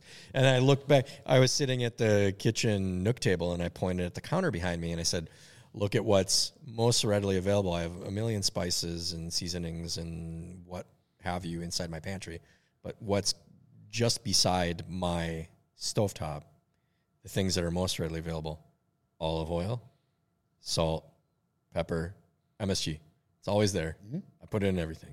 Same here. Everything you eat that I make, there's MSG in it. Same here. Sweet and salty, quite frankly. Just like us. Oh, man, let's do that. Let's just go cook. You want to just fuck off on the plane and just come hang out and cook and drink martinis with us? I mean, asking an Irishman of my generation to cook is quite a stretch. Like, No, I you just have to hesitate to make toast. just hang out in the kitchen. That's the that best I can part. do. I can Like, do that. Hesitate to my make wife hangs in the toast. kitchen with me a lot when I'm cooking, and she just literally, like, she sits on the floor and drinks wine while our dog lays next to her, and she's very happy, and I love because she's in the kitchen. I thought that was like a traditional Norwegian thing, like the wife doesn't get a chair. Sit on the floor, but it's a very clean wooden floor. It's There very you go. light wood. Blonde wood. Blonde wood, of course. Wait, is that me? Is it you? Yeah, I think so. Should we move on to the next one, or are we? We have 5 total bottles, so we can cheers this if we have some. Yeah, well, we've got the rye. Well, let's cheers this, and then we'll do the rye on the final. All right. All right, yeah. I already cheered myself. There's Here. 5 of There 6. as well, yeah. 5 of 6. Strange we drank more of the stronger stuff. Yeah. That doesn't sound like professionals. It seems as though we're drinking equal measures of the things that we're drinking. There we are. All right. So, Cheers. cheers. Cheers, old boy. Pinky's out for the Queen. Pinky's King. out. Gotcha. For the King. I've lived long enough that the whole time I lived in Holland, it was the Queen and Queen's Day. Now it's King Willem-Alexander. And now it's the first king, I mean, in almost 100 years. But that dude didn't last very long. He's only the second King Charles. Yep. And isn't it wild to think there'll be another coronation in our lifetime? Absolutely. Yeah. And I will Probably within still a decade or two. I will still stare at my TV with the same bewilderment. It is just a very literally and figuratively foreign concept to me. It is. Like, I mean, just purely for tourism, Yep. right? If you did a business plan, you wrote down, okay, the Royals cost you this, and they bring in this. I think you'd be slightly in the black. Right? Yeah. With the merch and the travel and the I agree. All the tours, then going to the museums, and I get it. All right, so hearkening to the fact that we are all aggressive orators, if you will, to use one of Charles's terms, we all have careers that are built on telling a story. Mm-hmm. And that can literally be telling a story, or it can be telling the story of a product. Did you feel like you were always suited for that coming up from youth, or was that something that you had to get used to? And if so, how has that changed to where you're at in your life now? Yeah, it's actually my mother's fault because she made me go to church. Right? Sorry, Mom. She's dead now, obviously. Not obviously, but she is dead. And Now it's obvious. if you didn't know, Mom. So back to Ted Kaczynski. Mom's listening to the podcast. No, so I grew up in a tiny town, but even within the town, we were Protestants. Now, demographically, when I was growing up in the 1970s, there were more Jews in Ireland than Protestants, and there weren't a lot of Jews. Tiny percentage of Protestants. Mm-hmm. So, there was a massive, almost cathedral-sized Roman Catholic Church, I say downtown, I mean on the main street. And we had this tiny, 200-person church of ours. And it was a very small community. There are Duffs on the parish register going back hundreds of years, so I couldn't duck out of this even if I wanted to. And it was cold, and there was no amplification, and everyone had to take turns to read the lesson, right? There's 2 lesson readings from each thing. It didn't matter. You all had to do it, and the parents made the kids do it too. So the first time I walked up the aisle and I sat there and I stood there at the lectern and I had to read from the book, I was a little taller than other kids for my age, so maybe that's one reason it wasn't intimidating. But I really had the feeling, when I said dearly beloved, I was thinking of Prince. Yes. Yeah. More than the Prince of Peace. Even just connecting those 2 words to anyone in this community. Right? Yep. Yeah, it's particularly, opposite here in Minneapolis. But, and I had to do that every, week or 2. And I got really comfortable and I'd perform, right? And at one stage, God bless him, the parish priest said to my mother, it's like, do you think, would you consider Philip for the priesthood? And my mom, who knew me very well, was like, yeah, I think that ship has sailed. I was 12, by the way, right? And even then, my mother knew the Catholic Church is going to get, or the Protestant Church is going to get along. She knew what she'd made without me. Well, you're at the lectern denoting the histoy of Jennifer. Yeah, the religious history of juniper berries. Yeah, so what it was, I was a pretty good student. I can read extremely fast, and I read constantly. I have to have something to read in the toilet. I'll read the toothpaste ingredients, and I can retain it really well. So that was good in school. and married to a sort of skill in public speaking that I didn't consciously acquire, it meant that I did more of that. Like I'd talk in front of the class, or we'd debate, or, you know, stuff like that. I got very into science, biology, physics, chemistry, even home economics. And then I graduated high school a year too young, and I kind of had to take a year off before they'd actually let me into college. So I was a motorcycle courier and a customs clearance agent. And then when I went back, I didn't want to be a doctor anymore. I did a degree in marketing. And marketing brought it all together. Sure. You've got the talking, the thinking, some degree of analytical mind. Like I'm still reasonably good at maths and stuff like that, read a spreadsheet, all that sort of thing. And at the same time, parallel history, much like rye whiskey in Geneva, I had been bartending from the ripe old age of 15. Mm-hmm. So when I put those together, it is what led me to where I am today. So I bartended all around the world, and I was like training bartenders from the age of 20, right? You know, manuals, spec sheets, tests, food preparation, safety, the whole thing. Sure. And when I became a consultant, it was just more of that. And as a consultant, it dawned on me that my clients were people who had the same marketing degree as me, but had actually gone into marketing. So I could speak their language and also the language of their target market, which was bars. So it kind of all came together. I would love to say it was planned. And to any young people listening who'd like career advice from dear old Uncle Phil, become a good public speaker, learn a language, and whether formally or informally, even if it just means reading Marketing for Dummies, study marketing, because if you don't study it, you will be its target. No matter what you want to do, if you want to be a plumber or a doctor or a professional juggler, this must be the basis of education. Yes. You only need to be, I'm a big fan of what's called a talent stack. The idea that you've got to be a genius is ridiculous, right? You've just got to be a little better than other people in a wide range of things. You've got to be a little better at writing, a little better at public speaking, have a little better handle on marketing. And the language thing is not because speaking Norwegian or Dutch will ever help you, right? It's so that you get used to communicating when you're at a disadvantage. I don't know if I've ever felt more seen by anything a guest has ever said on the show. That's, yes, just yes. Poetry, jam, snaps, and all that shit. I always say that every vocation, everything you do professionally, everything is sales and marketing. Like no role is not marketing and no role is not sales. And if you're lost in either of those corridors, then you can't find a door to open. To sell is to serve, and to serve is to sell. Yes, sir.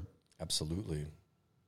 Charles, where do you land on that? Yeah, in regard to storytelling, I feel like I've always excelled at storytelling, and I've done well at public speaking, and I had public speaking engagements at probably younger ages than I had any business having public speaking engagements.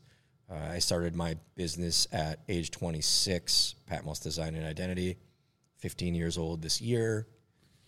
I think that in regard to the maturation of being a storyteller and extolling stories and virtues and lessons and sellability and marketability to people, what I've learned over the years, and it's something you never stop learning. It's not that I didn't understand it from the outset, but it's something that I continued to learn, and I feel I have a great grasp on today, but I will continue to understand better. It's know your audience. So regardless of what it is that you're selling or marketing or who you're speaking to or who your audience is for the story that you're telling, the same story can be told in myriad ways because your audience has to connect with the way that you're portraying the story. It's not just language. It's also phrasing and cadence and the way you present yourself, your personality. This podcast is a great example of that. And I feel that throughout our maturation of presenting this podcast, I often have to consider, I try to approach this in organic and holistically a way as possible, the way that I present myself as a person and a personality. But I do also consider when I play back some of our episodes or or the ways I phrase things. Like, am I connecting with our target demographic? Do people want that version of me? And it's not as though I am saying that I want to make myself into a version of myself that's inauthentic. It's that we're each different versions of ourselves. We each are a hyper-professional version of ourselves, and then the version we are with, for instance, our siblings. And then there's myriad gradations in between each of those values. And knowing your audience is important in dictating where to set the burner in between each of those values. Because if I'm at a professional symposium about the creative arts, I'm going to present myself as that former notion almost to the very end of the burner. I'm going to be very well-spoken and imbue very little humor, just a little, but very little humor, and be highly technical. But if it's the other end of the notion where you're amongst friends, you present yourself more in a way that is in line with how we present ourselves on the show, where we're showing you our truest selves, the ways that we interact with people in everyday life. And that's sort of, I think, the magic that's the seasoning in the sausage in regard to how the sausage is made here, is that people can connect with us because we're being our true selves, our free selves, that childlike enthusiasm about the things we eat and drink and travel and our lives. So I'd say the lesson I've learned throughout the years is, as a storyteller, you have to know your audience and know how to speak to them. And the more adept you are at that, the more your message will get across. And it's something that takes some time to dial in. I mean, to bring it back to booze, Charles, Ben, do you know the story about Salvatore Calabresi and selling fancy cognac? I do not. It is this story. Yeah.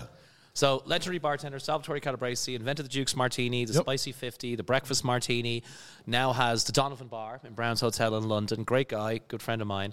But when he was relatively new in London, in charge of a luxury hotels bar, the Lanesborough Hotel, he convinced the GM to let him buy thousands and thousands of pounds worth of vintage cognac, some of it pre-phylloxera.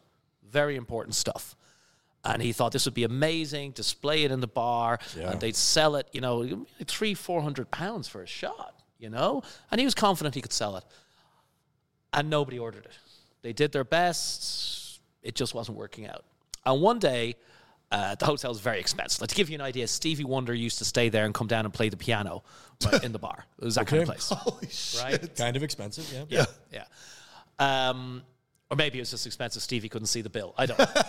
But anyway, one time he got this American guest in, and he decided to just talk to the guy, because the guy showed a bit of an interest in the cognac collection.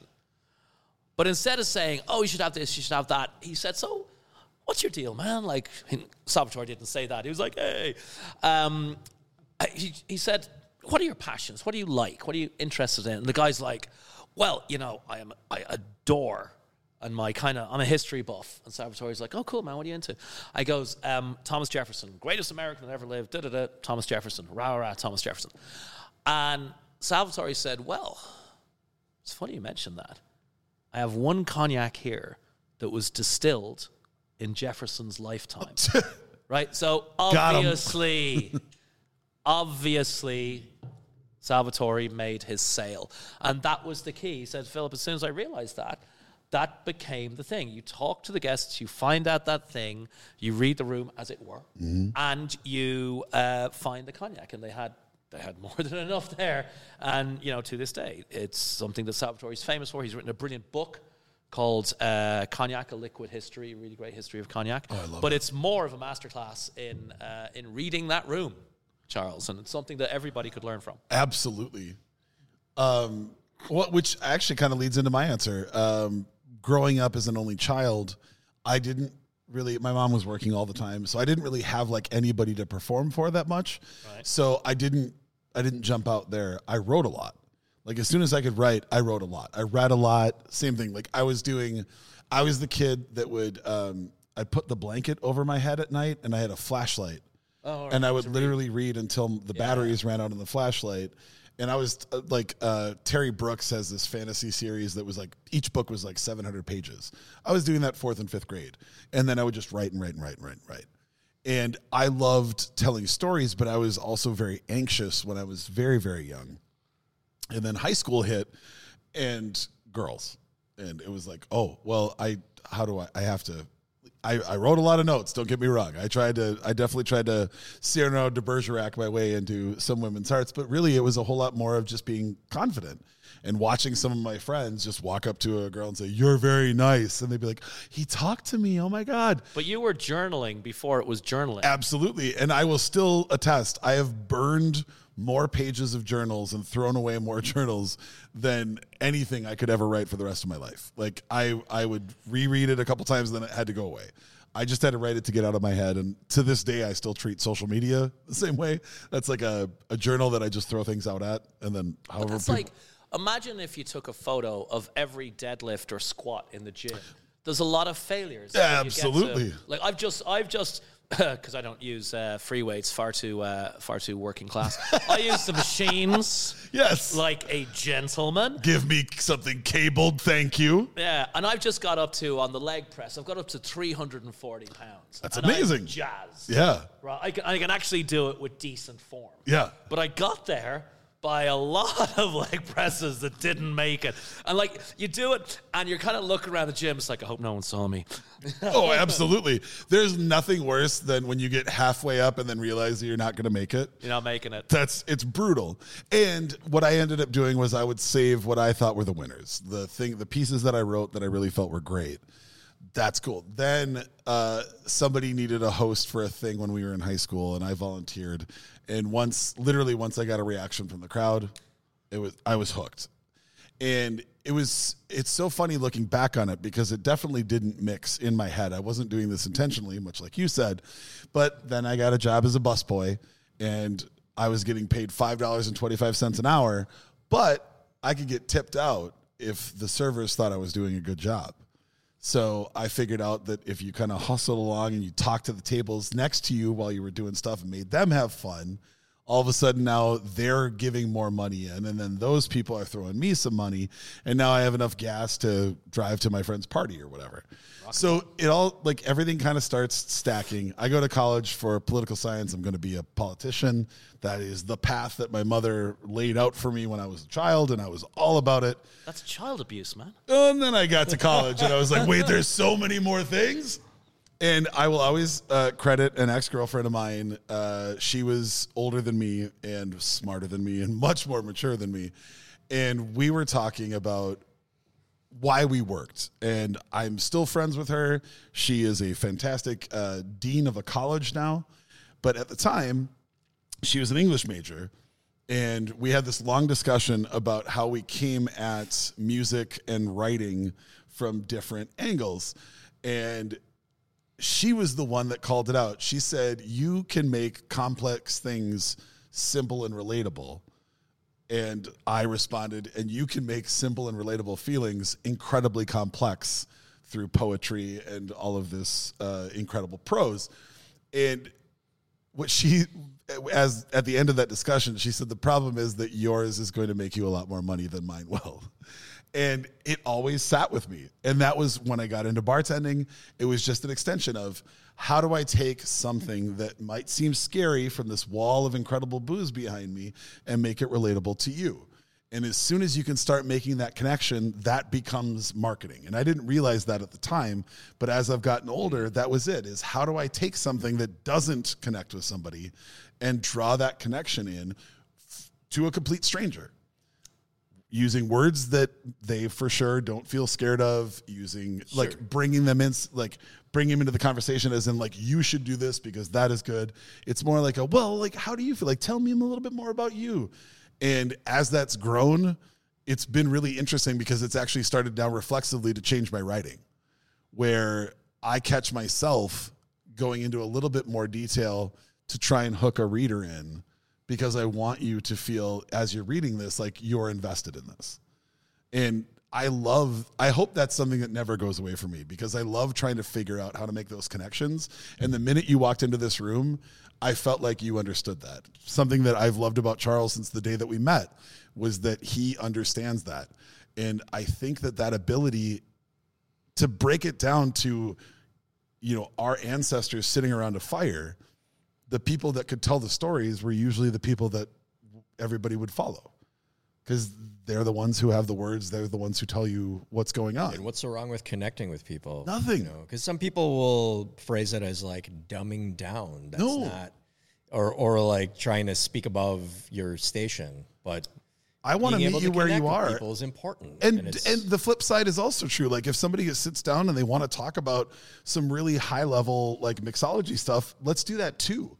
But I hate, there's nothing, I will take somebody completely ignoring me at a bar for 10 minutes. I'll take that over somebody who looks at me and then decides that they're going to talk down to me because they think that I don't look like I should understand what's going on. To be fair, it is how you dress. Yeah, well, 100%. But I mean, yeah. You both said really interesting things. And before I forget it, and also before we talk about rye whiskey, there's 4 really cool things that I think that have come up here. One, in the 1920s, the Nobel Prize winning New Zealand scientist Ernest Rutherford, who was based in the UK at the time, had a great saying. He said, if you can't explain your science to an 8-year-old child, you don't understand it. And on the flip side, kind of that a little bit as well. Albert Einstein said you should make everything as simple as possible, but not simpler. Some things are what they are. Right? There's a reason why there's no Ladybird book of organic chemistry. Right? The third leg of the 4-legged stool, I think, is probably, in terms of like, where are you at? People, by all means, go in their direction. But they have to come out of the shell a little bit. Like if someone rolls into the bar, it's all happened. They're like, I don't like tequila. When I was young, I was like, well, I'm going to show you. And these days, I'm like, cool, man, what do you like? Do you like sherry? Yes. I mean, because after you've had a few rounds, I might say, hey, you want a sherry tequila cocktail? I don't know. It's the classic, we don't have minors in Ireland in college degrees or fees. But if I had a minor, it would have been a market research. And I didn't even learn it then. But it's the thing that Henry Ford said, which is if I'd asked people what they wanted, they would have asked for a faster horse. Sure. Right? And then the last thing is, if you do a marketing degree, and I know you'll, at least I hope you will, sympathize, Charles, the first few months are spent arguing about what marketing is, and nobody has come to a good definition, not even the guy who invented it, Peter Drucker. But one of the most succinct explanations I've ever heard is selling products that don't come back to people that do, which I think is brilliant. I love that. I've never heard that sentence before, and that is fantastic. Marketeers would argue that that's a commercial proposition, but it does add up a lot of things because a lot of people look down on sales. They think it's all Glengarry, Glen Ross. Yep. But selling is serving and serving is selling. And if you have a good product and it's well priced and in the market, like, I don't know, Old Duff Geneva, you are helping people by putting it out there. Now, if it's too cheap or too expensive, the quality of the sure, fine. But if you have an objectively good product, you are solving problems for people. Mm-hmm. And that's a good thing. Product, service, marketing, and creative. Those are the 3 legs. And then bringing it to the person in that direct sales, which is something that I've done so much of, is all of the things that I learned about hospitality working in restaurants have been the things that have allowed me to get better at that because it's making those connections. Well, you get direct feedback. Yep. Right? You can look at the food that you bus off the table, and if they haven't eaten the special, if 4 tables haven't finished the special, right? Or if they're not finishing your olive oil espresso martini. But hey, we all got a bit of whiskey in front of us, shall we? Let's do it. All right, so we've kind of gone from 1497 with Old Duff Geneva up to 1900. And we kind of have to go back on a parallel sliding doors timeline here, back to 1614, right? We're going to explain the long-lost cousin of Geneva and Dutch Geneva and English gin, which is rye whiskey. So most of this is about timing and demographics. So the Dutch formally rolled into America in 1614. They established the colony of New Netherland, which stretched from Rhode Island all the way south into Pennsylvania and encompassed modern-day New York City. right? In 1640, they built America's first distillery on Staten Island. Now, nobody knows, there's no documentation that survived what they made, but it was almost certainly, they were trying to make Geneva. The Dutch and the Germans were rye distillers, and rye grew here. And rye is very hardy and difficult to work with, but if you know how to work with, it's amazing. They migrated, the Dutch and the Germans, down the eastern seaboard, and they settled lots of them between Philadelphia and the Allegheny Mountains along the Monongahela River.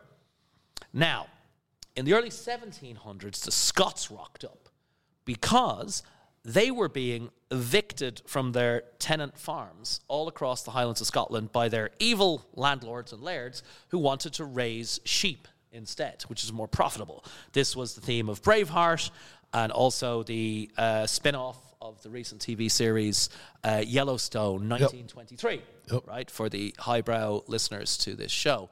Now, the Scots distilled barley because they'd learned it from the originators of whiskey, their neighbours, my people, the Irish. And the Scots distilled barley, but then they started distilling corn, which is more prevalent here. Mm-hmm. The Irish didn't show up till the mid-1800s, but when they showed up in boatloads. And the reason was brutal famine, which was essentially economically engineered, kicked off in Ireland in 1845. Within a dozen years, the population of Ireland had plummeted from 8 million to 2 million. 6 million gone. Not all dead. Many of them emigrated. And many of them came here. Mm-hmm. But what I'm trying to say is the Germans and the Dutch had almost 100-year head start on this. When the Scots and later the Irish started making whiskey, which is from the Irish word iscaba, it did become very popular. And the Dutch and the Germans changed the name of what they were making. They were making essentially Geneva. And as the years went by, as 1700 turned into 1800, they began putting it in barrels, not just for transport, but for age. They used to call it Korntram, literally rye dram.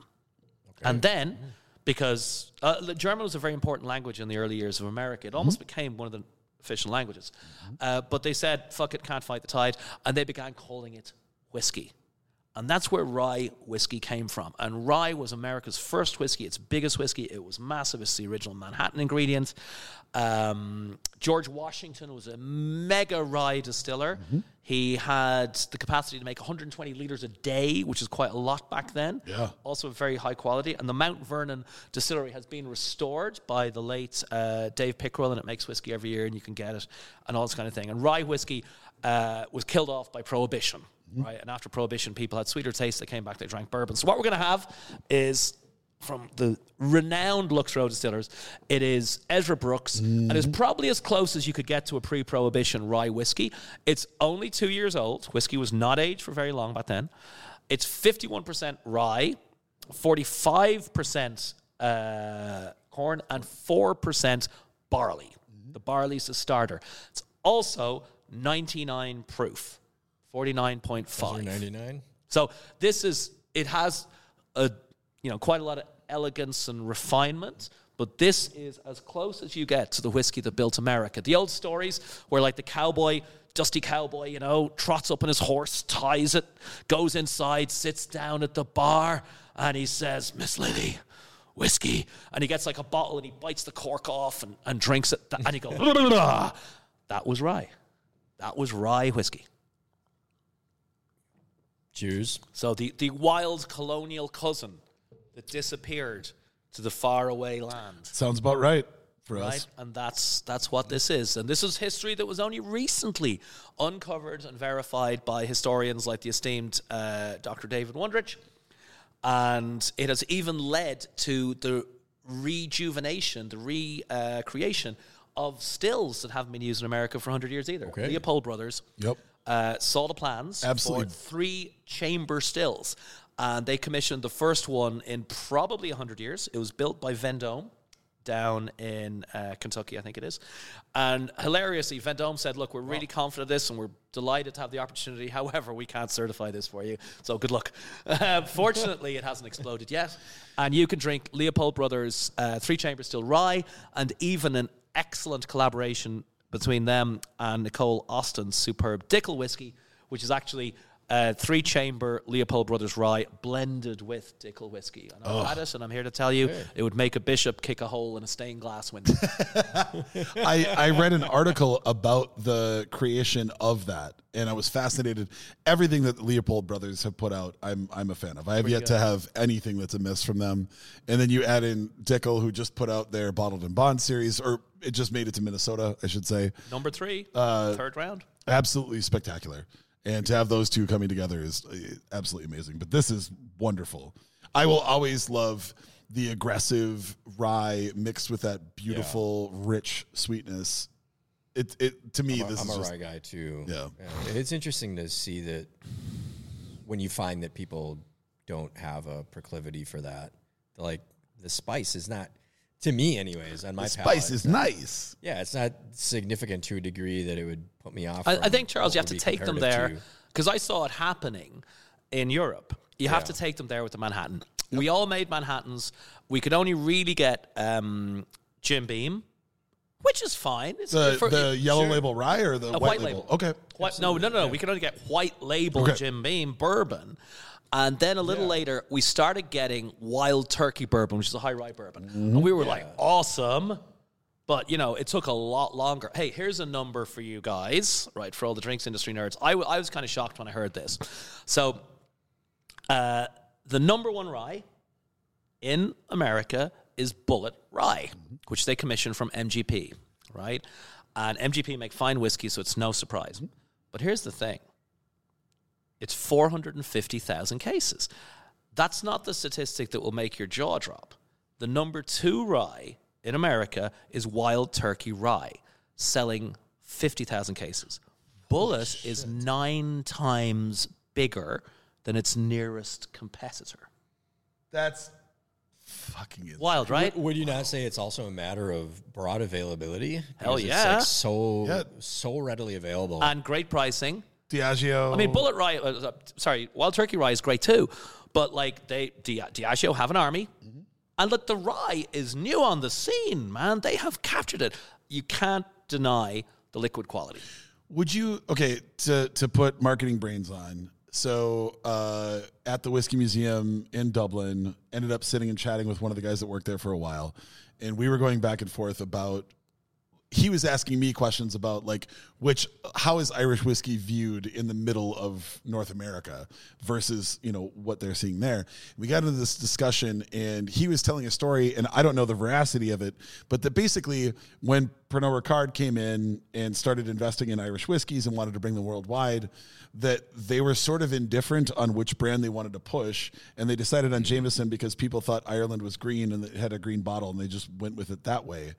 And now you have that everywhere because it had that money behind it. It almost I'm not besmirching Jameson. I've drank enough that I probably have multiple rings in my liver if you cut it across like a tree trunk that are just Jameson syrup. Lining on it.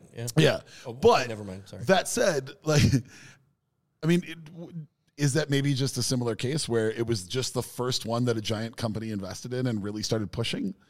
Because I remember when Bullet came out, and there's been lots of speed bumps with that, with Hollis Bullett's allegations towards Diageo and towards her father and all that kind of stuff. It's not problematic.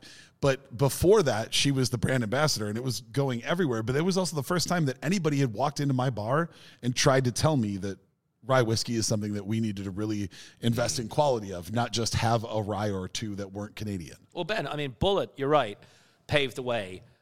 Great whiskey, great damn price, and different. Just, not Jim Beam, big people behind it. So the rye came along, and everyone's like, oh, cool, there's a rye. Cool as a rye. But to go back to your story, it's actually pretty interesting. So the Irish whiskey industry was on its knees. It was dead. Irish whiskey was extinct. It was running on fumes. Worse than Geneva. So much so, the Irish distillers were forced to do something against their very nature that they resented with all their heart and soul, which is actually work together. So they all got rid of their distilleries, and they all came together and built the most advanced distillery in the world at the time in the 1970s, the Middleton Distillery in County Cork. And then Irish Distillers Limited was bought from Seagram's by Pernod because Seagram's imploded. And Pernod came in with a great deal of luxury spirits creation experience with cognac. And they looked at it and like, okay, so here's what we're going to do. We're going to pick one of the big brands, and there's no other way to say it. We're going to dumb it down. We're going to put it in every speed rail. Everyone will drink it. It'll be like Jack Daniels. People will drink the brand. They won't know they're drinking Irish whiskey the same way Jack Daniels drinkers don't know they're drinking Tennessee whiskey. We'll take that money and we will build vast rick houses, and we will bring back single pot still whiskey and all that kind of thing. And I know people who were on a press trip to Middleton almost 30 years ago. It's like a murderer's row. There was Dale DeGroff, there was Dave Wondrich, there was Paul Pacult. Holy shit. Oh, yeah. So this be on that bus. The roadmap was written. Yeah. And they have done it all. But here's the other thing. Irish Distillers actually created a podcast a year or two ago. It was a dramatized podcast with like voice actors. Yes. Okay. I am here for this smoke. It is based on facts. The brands actually themselves lobbied to be dumbed down, right? Because they wanted to. It would also be like kind of a bit of status and power within the whole group. Sure. Because they had never worked before. They didn't know how to work together. So they were still kind of competitive.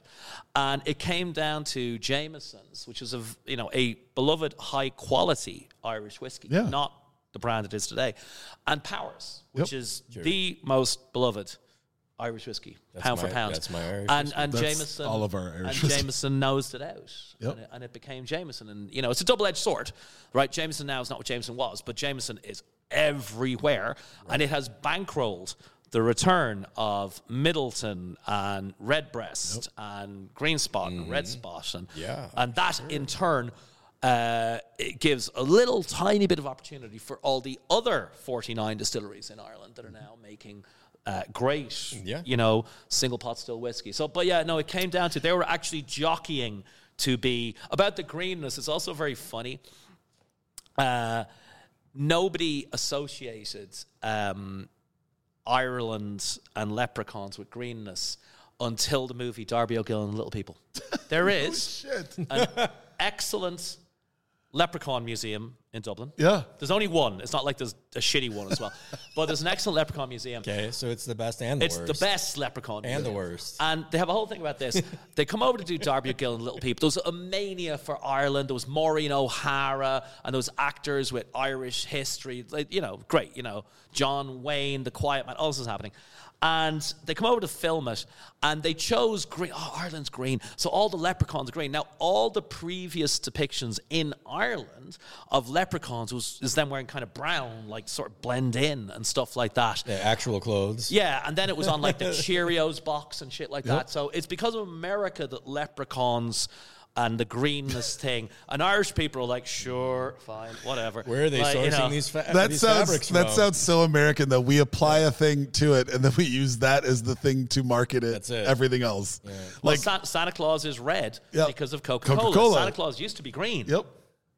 But where is he sourcing that fabric? God, that's just wild. Reindeer blood. But literally, that's the answer. All the dead reindeers. And it's got to be fresh, so it's red, because it'll dry brown. Rudolph.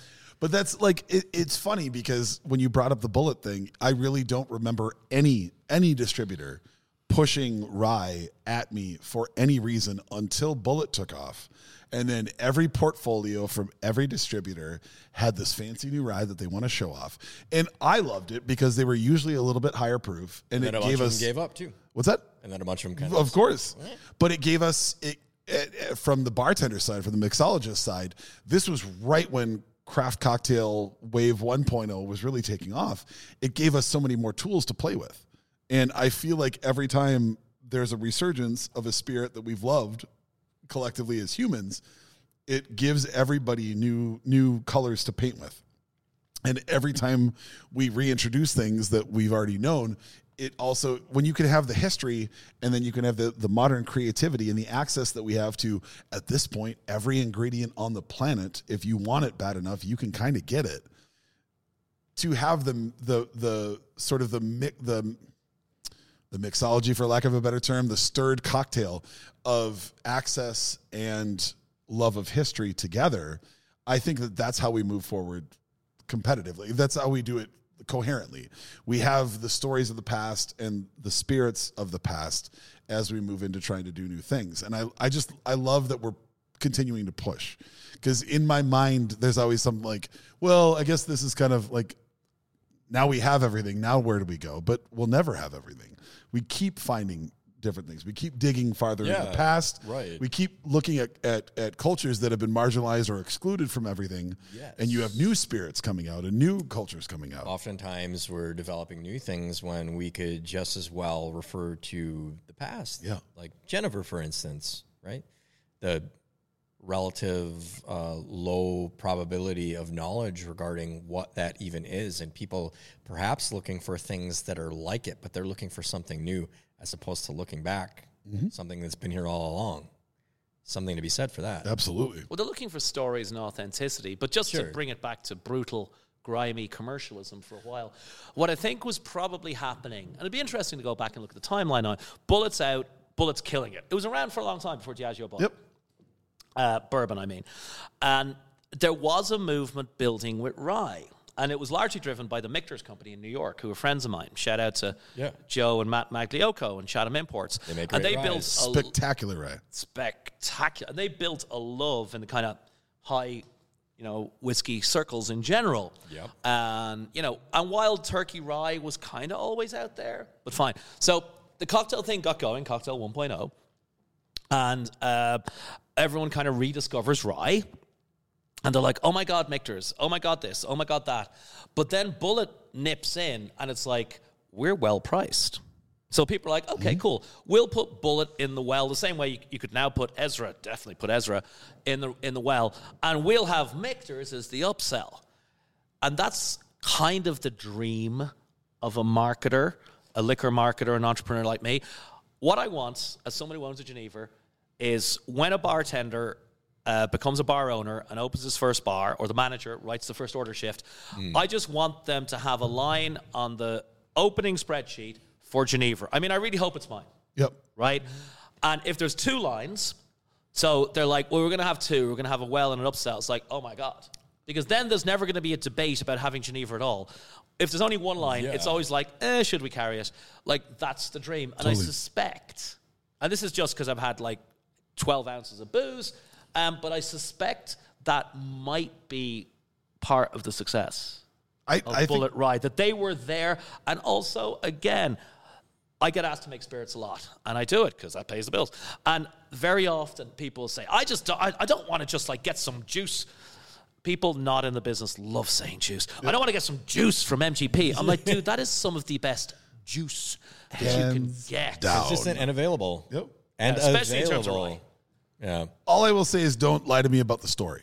If it's MGP, cool. Don't tell me that you handmade this yourself.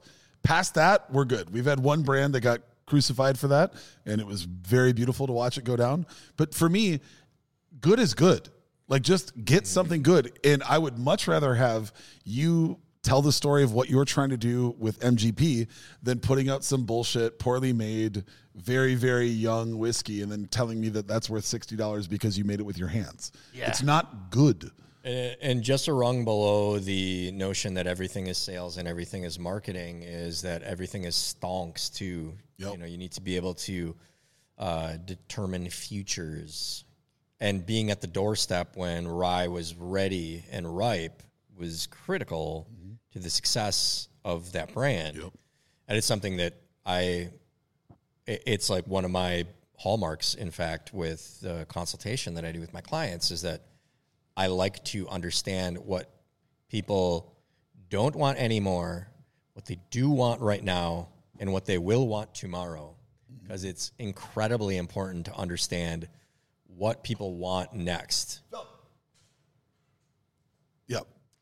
That's hypercritical. And, we see it manifest in myriad ways. Like, I've done it with hazy IPAs. I've done it with barrel-aged programs. I've done it with adjunct stouts. I've done it with Detroit-style pizza. I've done it with lagers. But being able to indicate... As in working with wood, correct? Lagers? All of those things. Working with woods. What? Lagers. Sorry. Lagers. Never mind. Oak age lagers? No, that was like a Paul Bunyan joke. Anyway. Oh, well, expound on that. What do you mean? What? Logger.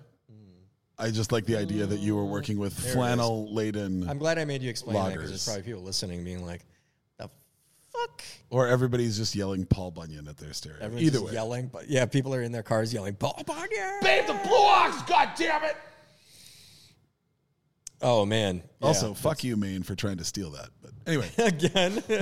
I'm holding on to Hey, my anger. If you're a listener in Maine, we love you, but Paul Bunyan's ours, okay? Yep. Just so you know.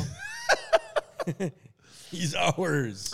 I really love, I truly, for all of the things that I've learned over all of my years in bars and all of my years in cocktails, I love this through line from Genevieve up to rye whiskey. Like that is a bow that I did not expect to be tied today, even when we were texting about it. Yeah. Like that is once again reminding us that this world, as vast and expansive as it is so small. And there are so many things that are related. The older I get, I think that's probably the biggest lesson I've learned so far, is that there's a good chance that anything that you like is related to something else that you either like or dislike, and you should just dig a little bit further. Even in regard geographically to like all foods and flavors and spices and grains and, the way that breads are baked and meats are prepared. The numbers that we use, we were talking about that. Yeah. All right. Well, let's roll right into our final topic of conversation. That works. I've got I think probably 20 or 30 minutes. Let's go. We'll ride this right into the couch. I'm gonna have to rile up here. Yeah, United Rile waits for up. no man. Okay, so you were the Academy Chair for the U.S. for World's 50 Best Bars. I feel bad. I've got to give some of this to you, buddy. Here, help me out here. Sorry, go ahead, Charles. It's known to listeners. I subscribe to World's 50 Best as much as I do Michelin Guide. Those are things that I subscribe pretty tightly to. People often ask me, how reliable can that possibly be? What is your philosophy on this? And what is your favorite way to find new places to eat or drink when you're in a new city?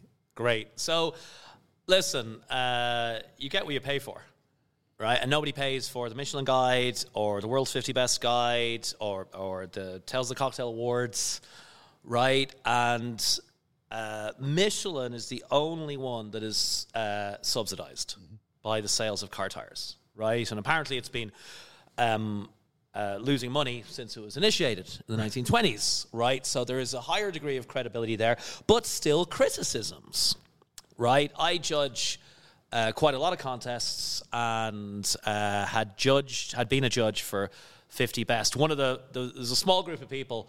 Usually you're limited to a country, but in the past, a small group of people who actually judged internationally because we traveled so much. And for a year or two, I managed all the judges in the USA.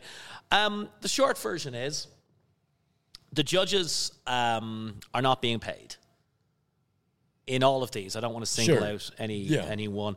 And I have a saying that if you don't pay people, they'll find a way to pay themselves. Mm-hmm. Right? And that circles back to another thing. Like, okay, you're not paying the judges. How do you select the judges? Now, in some cases, they kind of hint heavily they want to be judges. Sometimes they flat out ask and stuff like that. And that could be seen as being a bit like politics. Yeah. Anybody who wants to be a politician should not be allowed to, right? But we live in a big world, and you have to cut your cloth to suit your measure. It's hard to unfuck that thing, yeah. Right? One development now is that you're seeing lots of regions. Like it used to be America, right? But now, much like food awards, like, James Beard or whatever, there's America Midwest, America West, America South, America. And you've got just New York City. Yeah. Bushwick. Yeah. Bushwick East. Bushwick East is a new hotspot. Let's go. Yeah, let's do it. What happens then is, if you put judges in a region, you pick judges from a region, and you're like, you're the South Central judge. Well, they're going to nominate bars, and they're going to select them. Mm-hmm. And it's going to be the bars in their region. Mm-hmm. Of course it is. And they're going to know those bars. Mm-hmm. And they're going to have preferences on those bars. Yep. So how many judges do you have? Because the more judges you have, hopefully, the more objectivity you move towards. True. Right? Because they don't all know each other. And if somebody really likes this place because their sister's nephew works there, somebody really hates that place because the guy carded her when she was 19, like, it should all work out. And I think with a numbered list like 50 Best, the biggest problem, they could solve 80% of their criticisms overnight by just removing the numbers and listing the bars alphabetically. Yeah, I agree. Because nobody... Okay, I do have occasional criticism, like that bar should not be on that list, right? Sure. There are, like, for instance, on the Michelin 3-star list, for years and years and years, I think still, right, the restaurant of Paul Bocuse in Lyon was there. He is a, Dale DeGroff times 10, a god of cooking.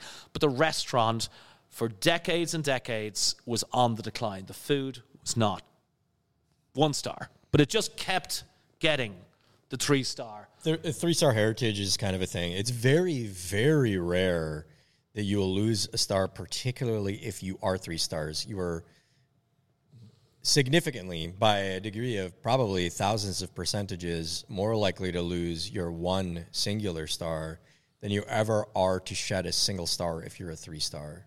Yeah. It's very, very rare. Yeah. So to go back to the whole awards, bar lists, etc., not everybody goes to all the regions. With the best will in the world, somebody in a more rural area, a judge in a more rural area of America, I'm just going to say, it's not going to be as experienced or knowledgeable as somebody who lives and works in London, right? But overall, the number of judges should make it work out, right? The question then becomes, how do you even get on the radar of these people? And this has become like a cottage industry now. I've been asked to give seminars, and I have given seminars on what to do. And I'm just basically like, there's no secrets, guys. Make a lot of noise, do the guest bartending thing. Like, you can't do it with no budget anymore. You need PR agencies and brands and all that, and it's work. Like, you need to have a fully staffed restaurant, and then you're visible. Your executive head bartender is never going to be there. He or she is going to be constantly doing this thing, because if you get up, if you get into the 100 list, this can be life changing, especially outside a big city, especially outside a big country. So you become the traveling salesperson, the marketing agent for your home restaurant, while also being and then even 50 Next, like, just to be on the radar at all. Yeah. I mean, you got to bear in mind, we've now got North America's 50 best, Asia's 50 best, the overall 50 best, and Europe's coming. So you're going to have, and the list is 100 long, so you're going to have 400 there. Similar for Tales of the Cocktail, and various other awards as well. So pretty soon you should get an award for not being on a list, right? OAD and Beard and Michelin, there's so many. Exactly. And you know what it is? I'll take it right the way down. Occasionally, I even use Yelp to find somewhere. Totally. If I'm traveling. And I look at a 50 best list. I've been to a lot of the top places. Often they know me, sometimes they don't. I have had amazing experiences. I have had horrendous experiences. Right? There are some people just get consumed by chasing the number and they forget what they do.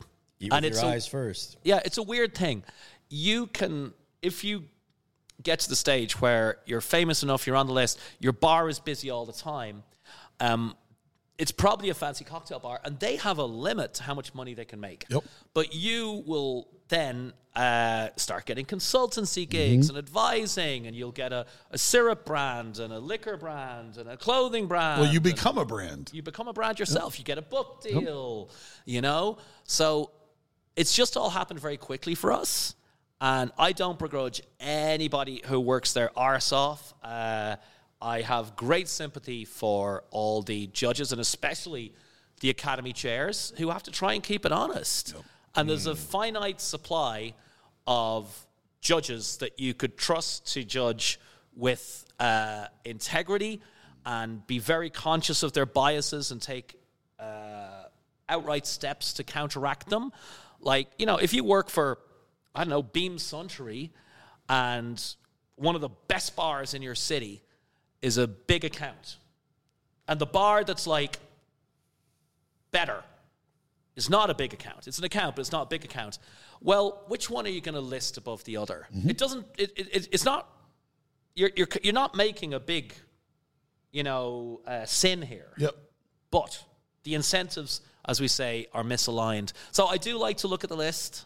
Yeah, so you personally, what do you refer to if you're in a city that is new to you or you haven't been to in some time, what is it that you refer to for finding new things to eat or drink?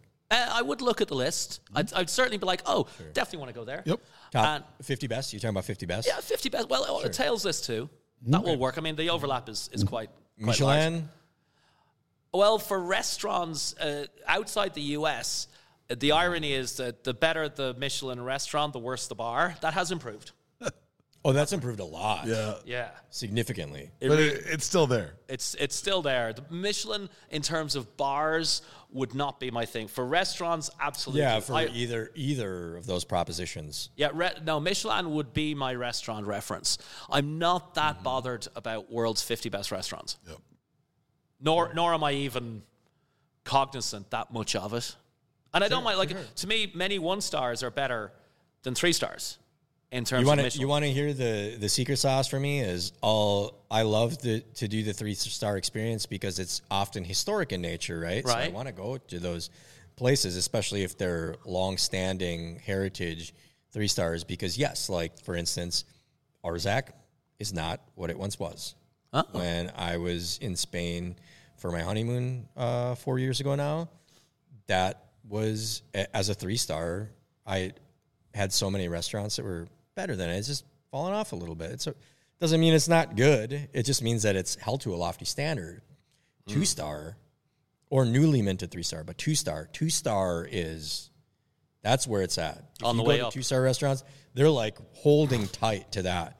They have their arms against each. They're like Spider-Man with the fucking train, like they're holding the 2 trains together. 2 stars are the ones that are working diligently and want to effort for the 3 and to not lose a star.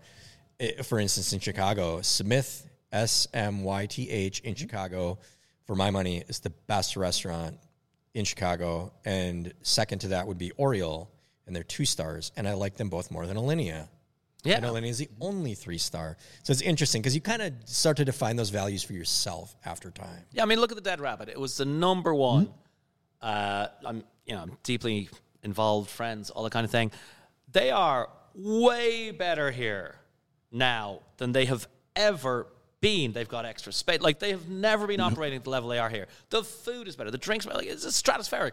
And, they're like number 36. They dropped off the 50 list a few times, which is insane. Because there's also, people get fatigued. That's it. They want to vote for different things. The next new thing. It's like in marketing, bring it back to marketing. The biggest problem with liquor marketers is they get a brand management job and immediately want to change the bottle because it's just something to do. It takes a lot of balls to not fuck with a good thing because you've got nothing to tell your boss. It's like, hey, what you do this week? I just kept it the same. Yep. For real. 100%. Yeah, everybody wants to put their mark on stuff, but God, that's how we ruin a lot of things. What do you look for? So, I mean, I know it varies. I'm gonna make my answer really quick because I probably interact the least out of the 3 of us with said things. Sure. I treat the 50 best, I treat Michelin, I treat all that the same way I do music reviews for the art that I take the most seriously. There are certain critics that for whatever reason, we speak the same language. And if they say something is spectacular, I will go because they say it's spectacular. Because their tastes are similar to mine, and we've proven it over multiple visits of different places that we both agree on. I will consult at the end of every year. I spend a week combing through probably 50 to 100 top albums of the year lists and reading about them because there's a lot of things that somebody will bring up that I've never heard of or that I didn't have a chance to know about. Cool. Then maybe I'll figure out if that's a thing that I want to go to. It becomes more of a guidepost to me of like, if I'm looking at this, is there something that I'm not seeing? And if a group of critics get together or a group of industry experts get together and put a flag somewhere and they're like, we all agree this is pretty awesome. Okay. I'm interested in that. Absolutely. I don't, we've talked about this a lot of the show. I don't star hunt. I have found absolutely knee weakening cocktails at shitty dive bars. And I've had cocktails that changed my life at amazing bars. I wouldn't have found IMCO. Odd and I would not be friends. I wouldn't know Alyssa if it wasn't for the top 50 list. and walking in there and then just trying to make conversation with folks and ending up talking to a random person who turned out to be odd. That also will like forever stick with me, that it's a great way to jump off. But I'll use Yelp, TripAdvisor. I'll go on Reddit and just throw out like for a different city, like, hey, thinking about going here. I'm into this and this and this. What do you guys think? You'll get a bunch of garbage, but every now and then you'll get a couple of great paragraphs from some people like, oh, go say hi to Philip at this bar down the street from where you're going. Trust me, you're going to love it. And then you walk in there, rad. Most of the time, I spend more time, if it's just me or if it's me and Jenny, we'll pick one spot that was a flag planted in the ground by people I respect, and then we'll talk to the staff there, and then we'll ask them where we go. Oh, Ben, it's the curse of the 3 stars. If some list says, oh, it's the best restaurant in the world, the best bar, the best thing, people come in, even I do, with a bit of an attitude. The expectation. It happened to me. I opened Door 74 in Amsterdam in 2008. Within a year or two, it was the first Dutch bar in the world's 50 best when there were only 50. And I think at one stage it got up to number 15. And we started getting people in, like the very first cocktail tourists. And we're a nice speakeasy. We're very good. And people are like, oh, is this the world's best bar? When's the music? When do the girls start dancing? Because that was their conception of a bar. Sure. And that's a problem. Yep. And most bars that, suddenly find themselves in the top 10 or the top 1, they get that as well. Sure. The best bar, really? Because a lot of bars, if you go to Paradiso, the number 1 in Barcelona, it's amazing. The staff are amazing. They're fun. All the cocktails are extremely spectacular. They do it all right. It's integrated. Everyone loves it. Well, if you want to have a classic martini, they make a classic martini. You want to have something wild ass, they got it. They got that, too. Right? And that's their standard thing. If you're a relatively understated bar, right, and you just like Milk and Honey, Attaboy, or whatever, you get a lot of props, but people go in there, I know for a fact, and like, really, number 25? Yeah, Attaboy, you can't see your hand Where's in front the of your road face. So that's the curse. So that's why some people don't play the game or don't worry about it too much. Sure, there's a difference in that regard as well. I mean, when it comes to the way that I observe it, and I do follow those lists quite closely, for me, it's a matter of batting average. I look at it like, what is the highest potential batting average for the situation that I'm in? And I like to see redundancy. I do like to see crossover. Mm-hmm. So if I see something, here's a great for instance. Kwame and I were sitting in my yard smoking a cigar about 4 evenings ago, and the top 50 best had just come out for restaurants. And Table by Bruno Verjus just received number 10. It was a high riser. And when I saw that it had just been announced, I was considering that versus Septime for when I'm in Paris. And I couldn't make the Septime reservation for another 48 hours. And I said, I'm calling it. I'm going to make the reservation at Table by Bruno Verjus because it's a 2-star Michelin, redundancy, 2-star Michelin, and number 10. So I saw that regardless of politics, it's liked in various ways. And then, of course, I have friends who are world travelers who live all over the world, and they often can provide some intel to me, places that they've been or places that they would like to go. And then, of course, depending on where you are, where those places do not travel, you have Thrillist and Eater and Reddit. Mm-hmm. You can sort of amalgamate all of those things to make a decision. But for me, highest batting average or probability that you're going to have a great experience is Michelin for food. So I'm going to rely on it. Sometimes, yes, it's not exactly where I would place it, but it always has some esteem. I very seldom had an experience at a Michelin-rated restaurant, even like the Gourmand, that I felt, oh, wow, this isn't good at all. Mm-hmm. So I've had a great deal of success for what I'm looking for with that. 50 best, similarly. Batting average is pretty good. The ranking, I would agree, it's for me, it's more nebulous. Like sometimes something's ranked at 3, and I'm like, there's something I had that was number 68 that I prefer to this, but again, that can be personal taste. So really, for me, it's a matter of just trying to have your best possible likelihood of having a great experience. So it's not there is no There's no 100% sure shot. Consensus helps, though. Yeah, but Charles, man, you have to roll with the stoic mentality. Everything in life is great, or it's going to be a great story. I've literally said that on this show before. That is my theory on life. Yeah, that's kind of like, well, we both, I think, reside in gradients of that, but Kwam identifies with the story more than I do, and I identify with the experience more than he does. But we both love both. Yep, 100%. And it's actually going to be really cool when we're in Copenhagen and we can kind of have this crossover. We'll wrestle it out. I mean, sometimes when it really goes off the rails, it's like, this is going to be a great story. And you're building the story as it's happening. Like, there's a place that just opened near us. So we've had devastation in New York. Of course. Right? And one of the specific things about New York, I don't know if it happens in other cities as well, if you own a few buildings and one of them is vacant, you can write off your loss of rent against the profits on the other one. Yeah. So that's an American thing, man. You're incentivized to have empty buildings. Like one of my favorite local places on the Upper East Side, Parlor Steakhouse. If I would ever open another place, it would have looked like this. Their rent was jacked up from 25 grand a month to 40. I mean, nobody can pay that, right? It's been empty for 5 years. So they open this place near me, and it's fancy and it's Italian, and it's got a nice looking bar.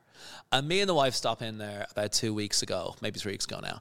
And there's like an older guy bartending and everything's shiny and new. And they've got like you got the right brands, you know. They got Sietza Mysterio, smells got this, got that. So great.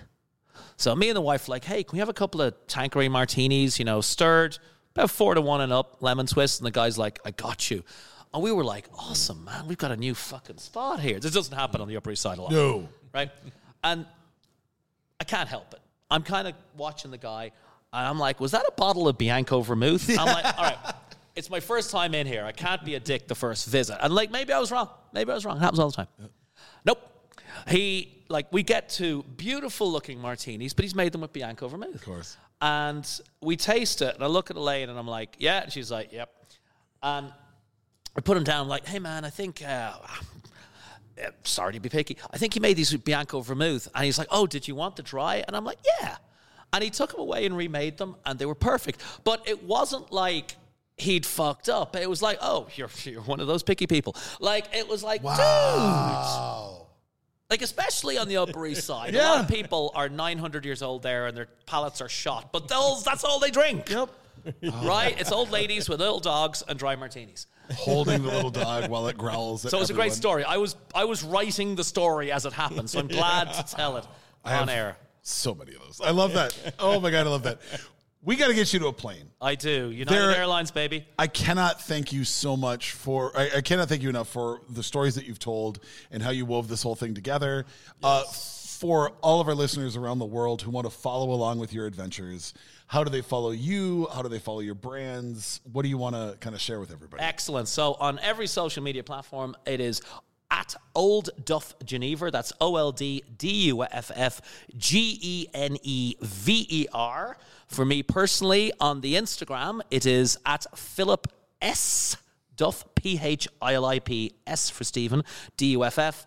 On Twitter, for the older people and the journalists, it's at Philip Duff, PHILIP, DUFF. And for listeners fortunate enough to be in the greater Twin City regions, you can drink Old Duff Genever in fine bars such as Spoon and Stable, Meteor, Mr. Paul's, and Dutch Bar, the great new place in Northeast. In Northeast, yeah. Yeah, which is great. You can buy it you can also drink it in many other bars. You can buy it at fantastic places like Dabbler Depot, Westside Wine, South Lindale Liquor, and the esteemed France 44.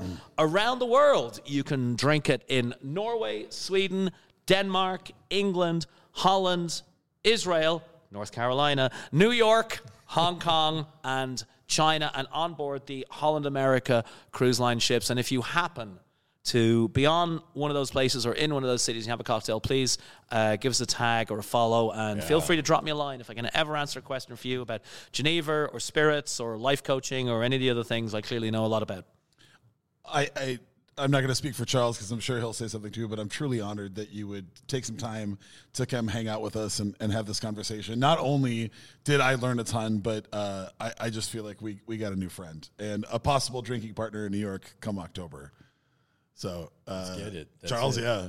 Yep, you did speak for me. All right, well, fine then. After all. All right, well, let's get you to the let's get you to the cozy, comfy arms of United Airlines. Yeah, let's get you in a car. Let's get the tab. Yeah, let's pay the tab. All right, thank you so much, and we'll talk to you next time. Thanks, guys.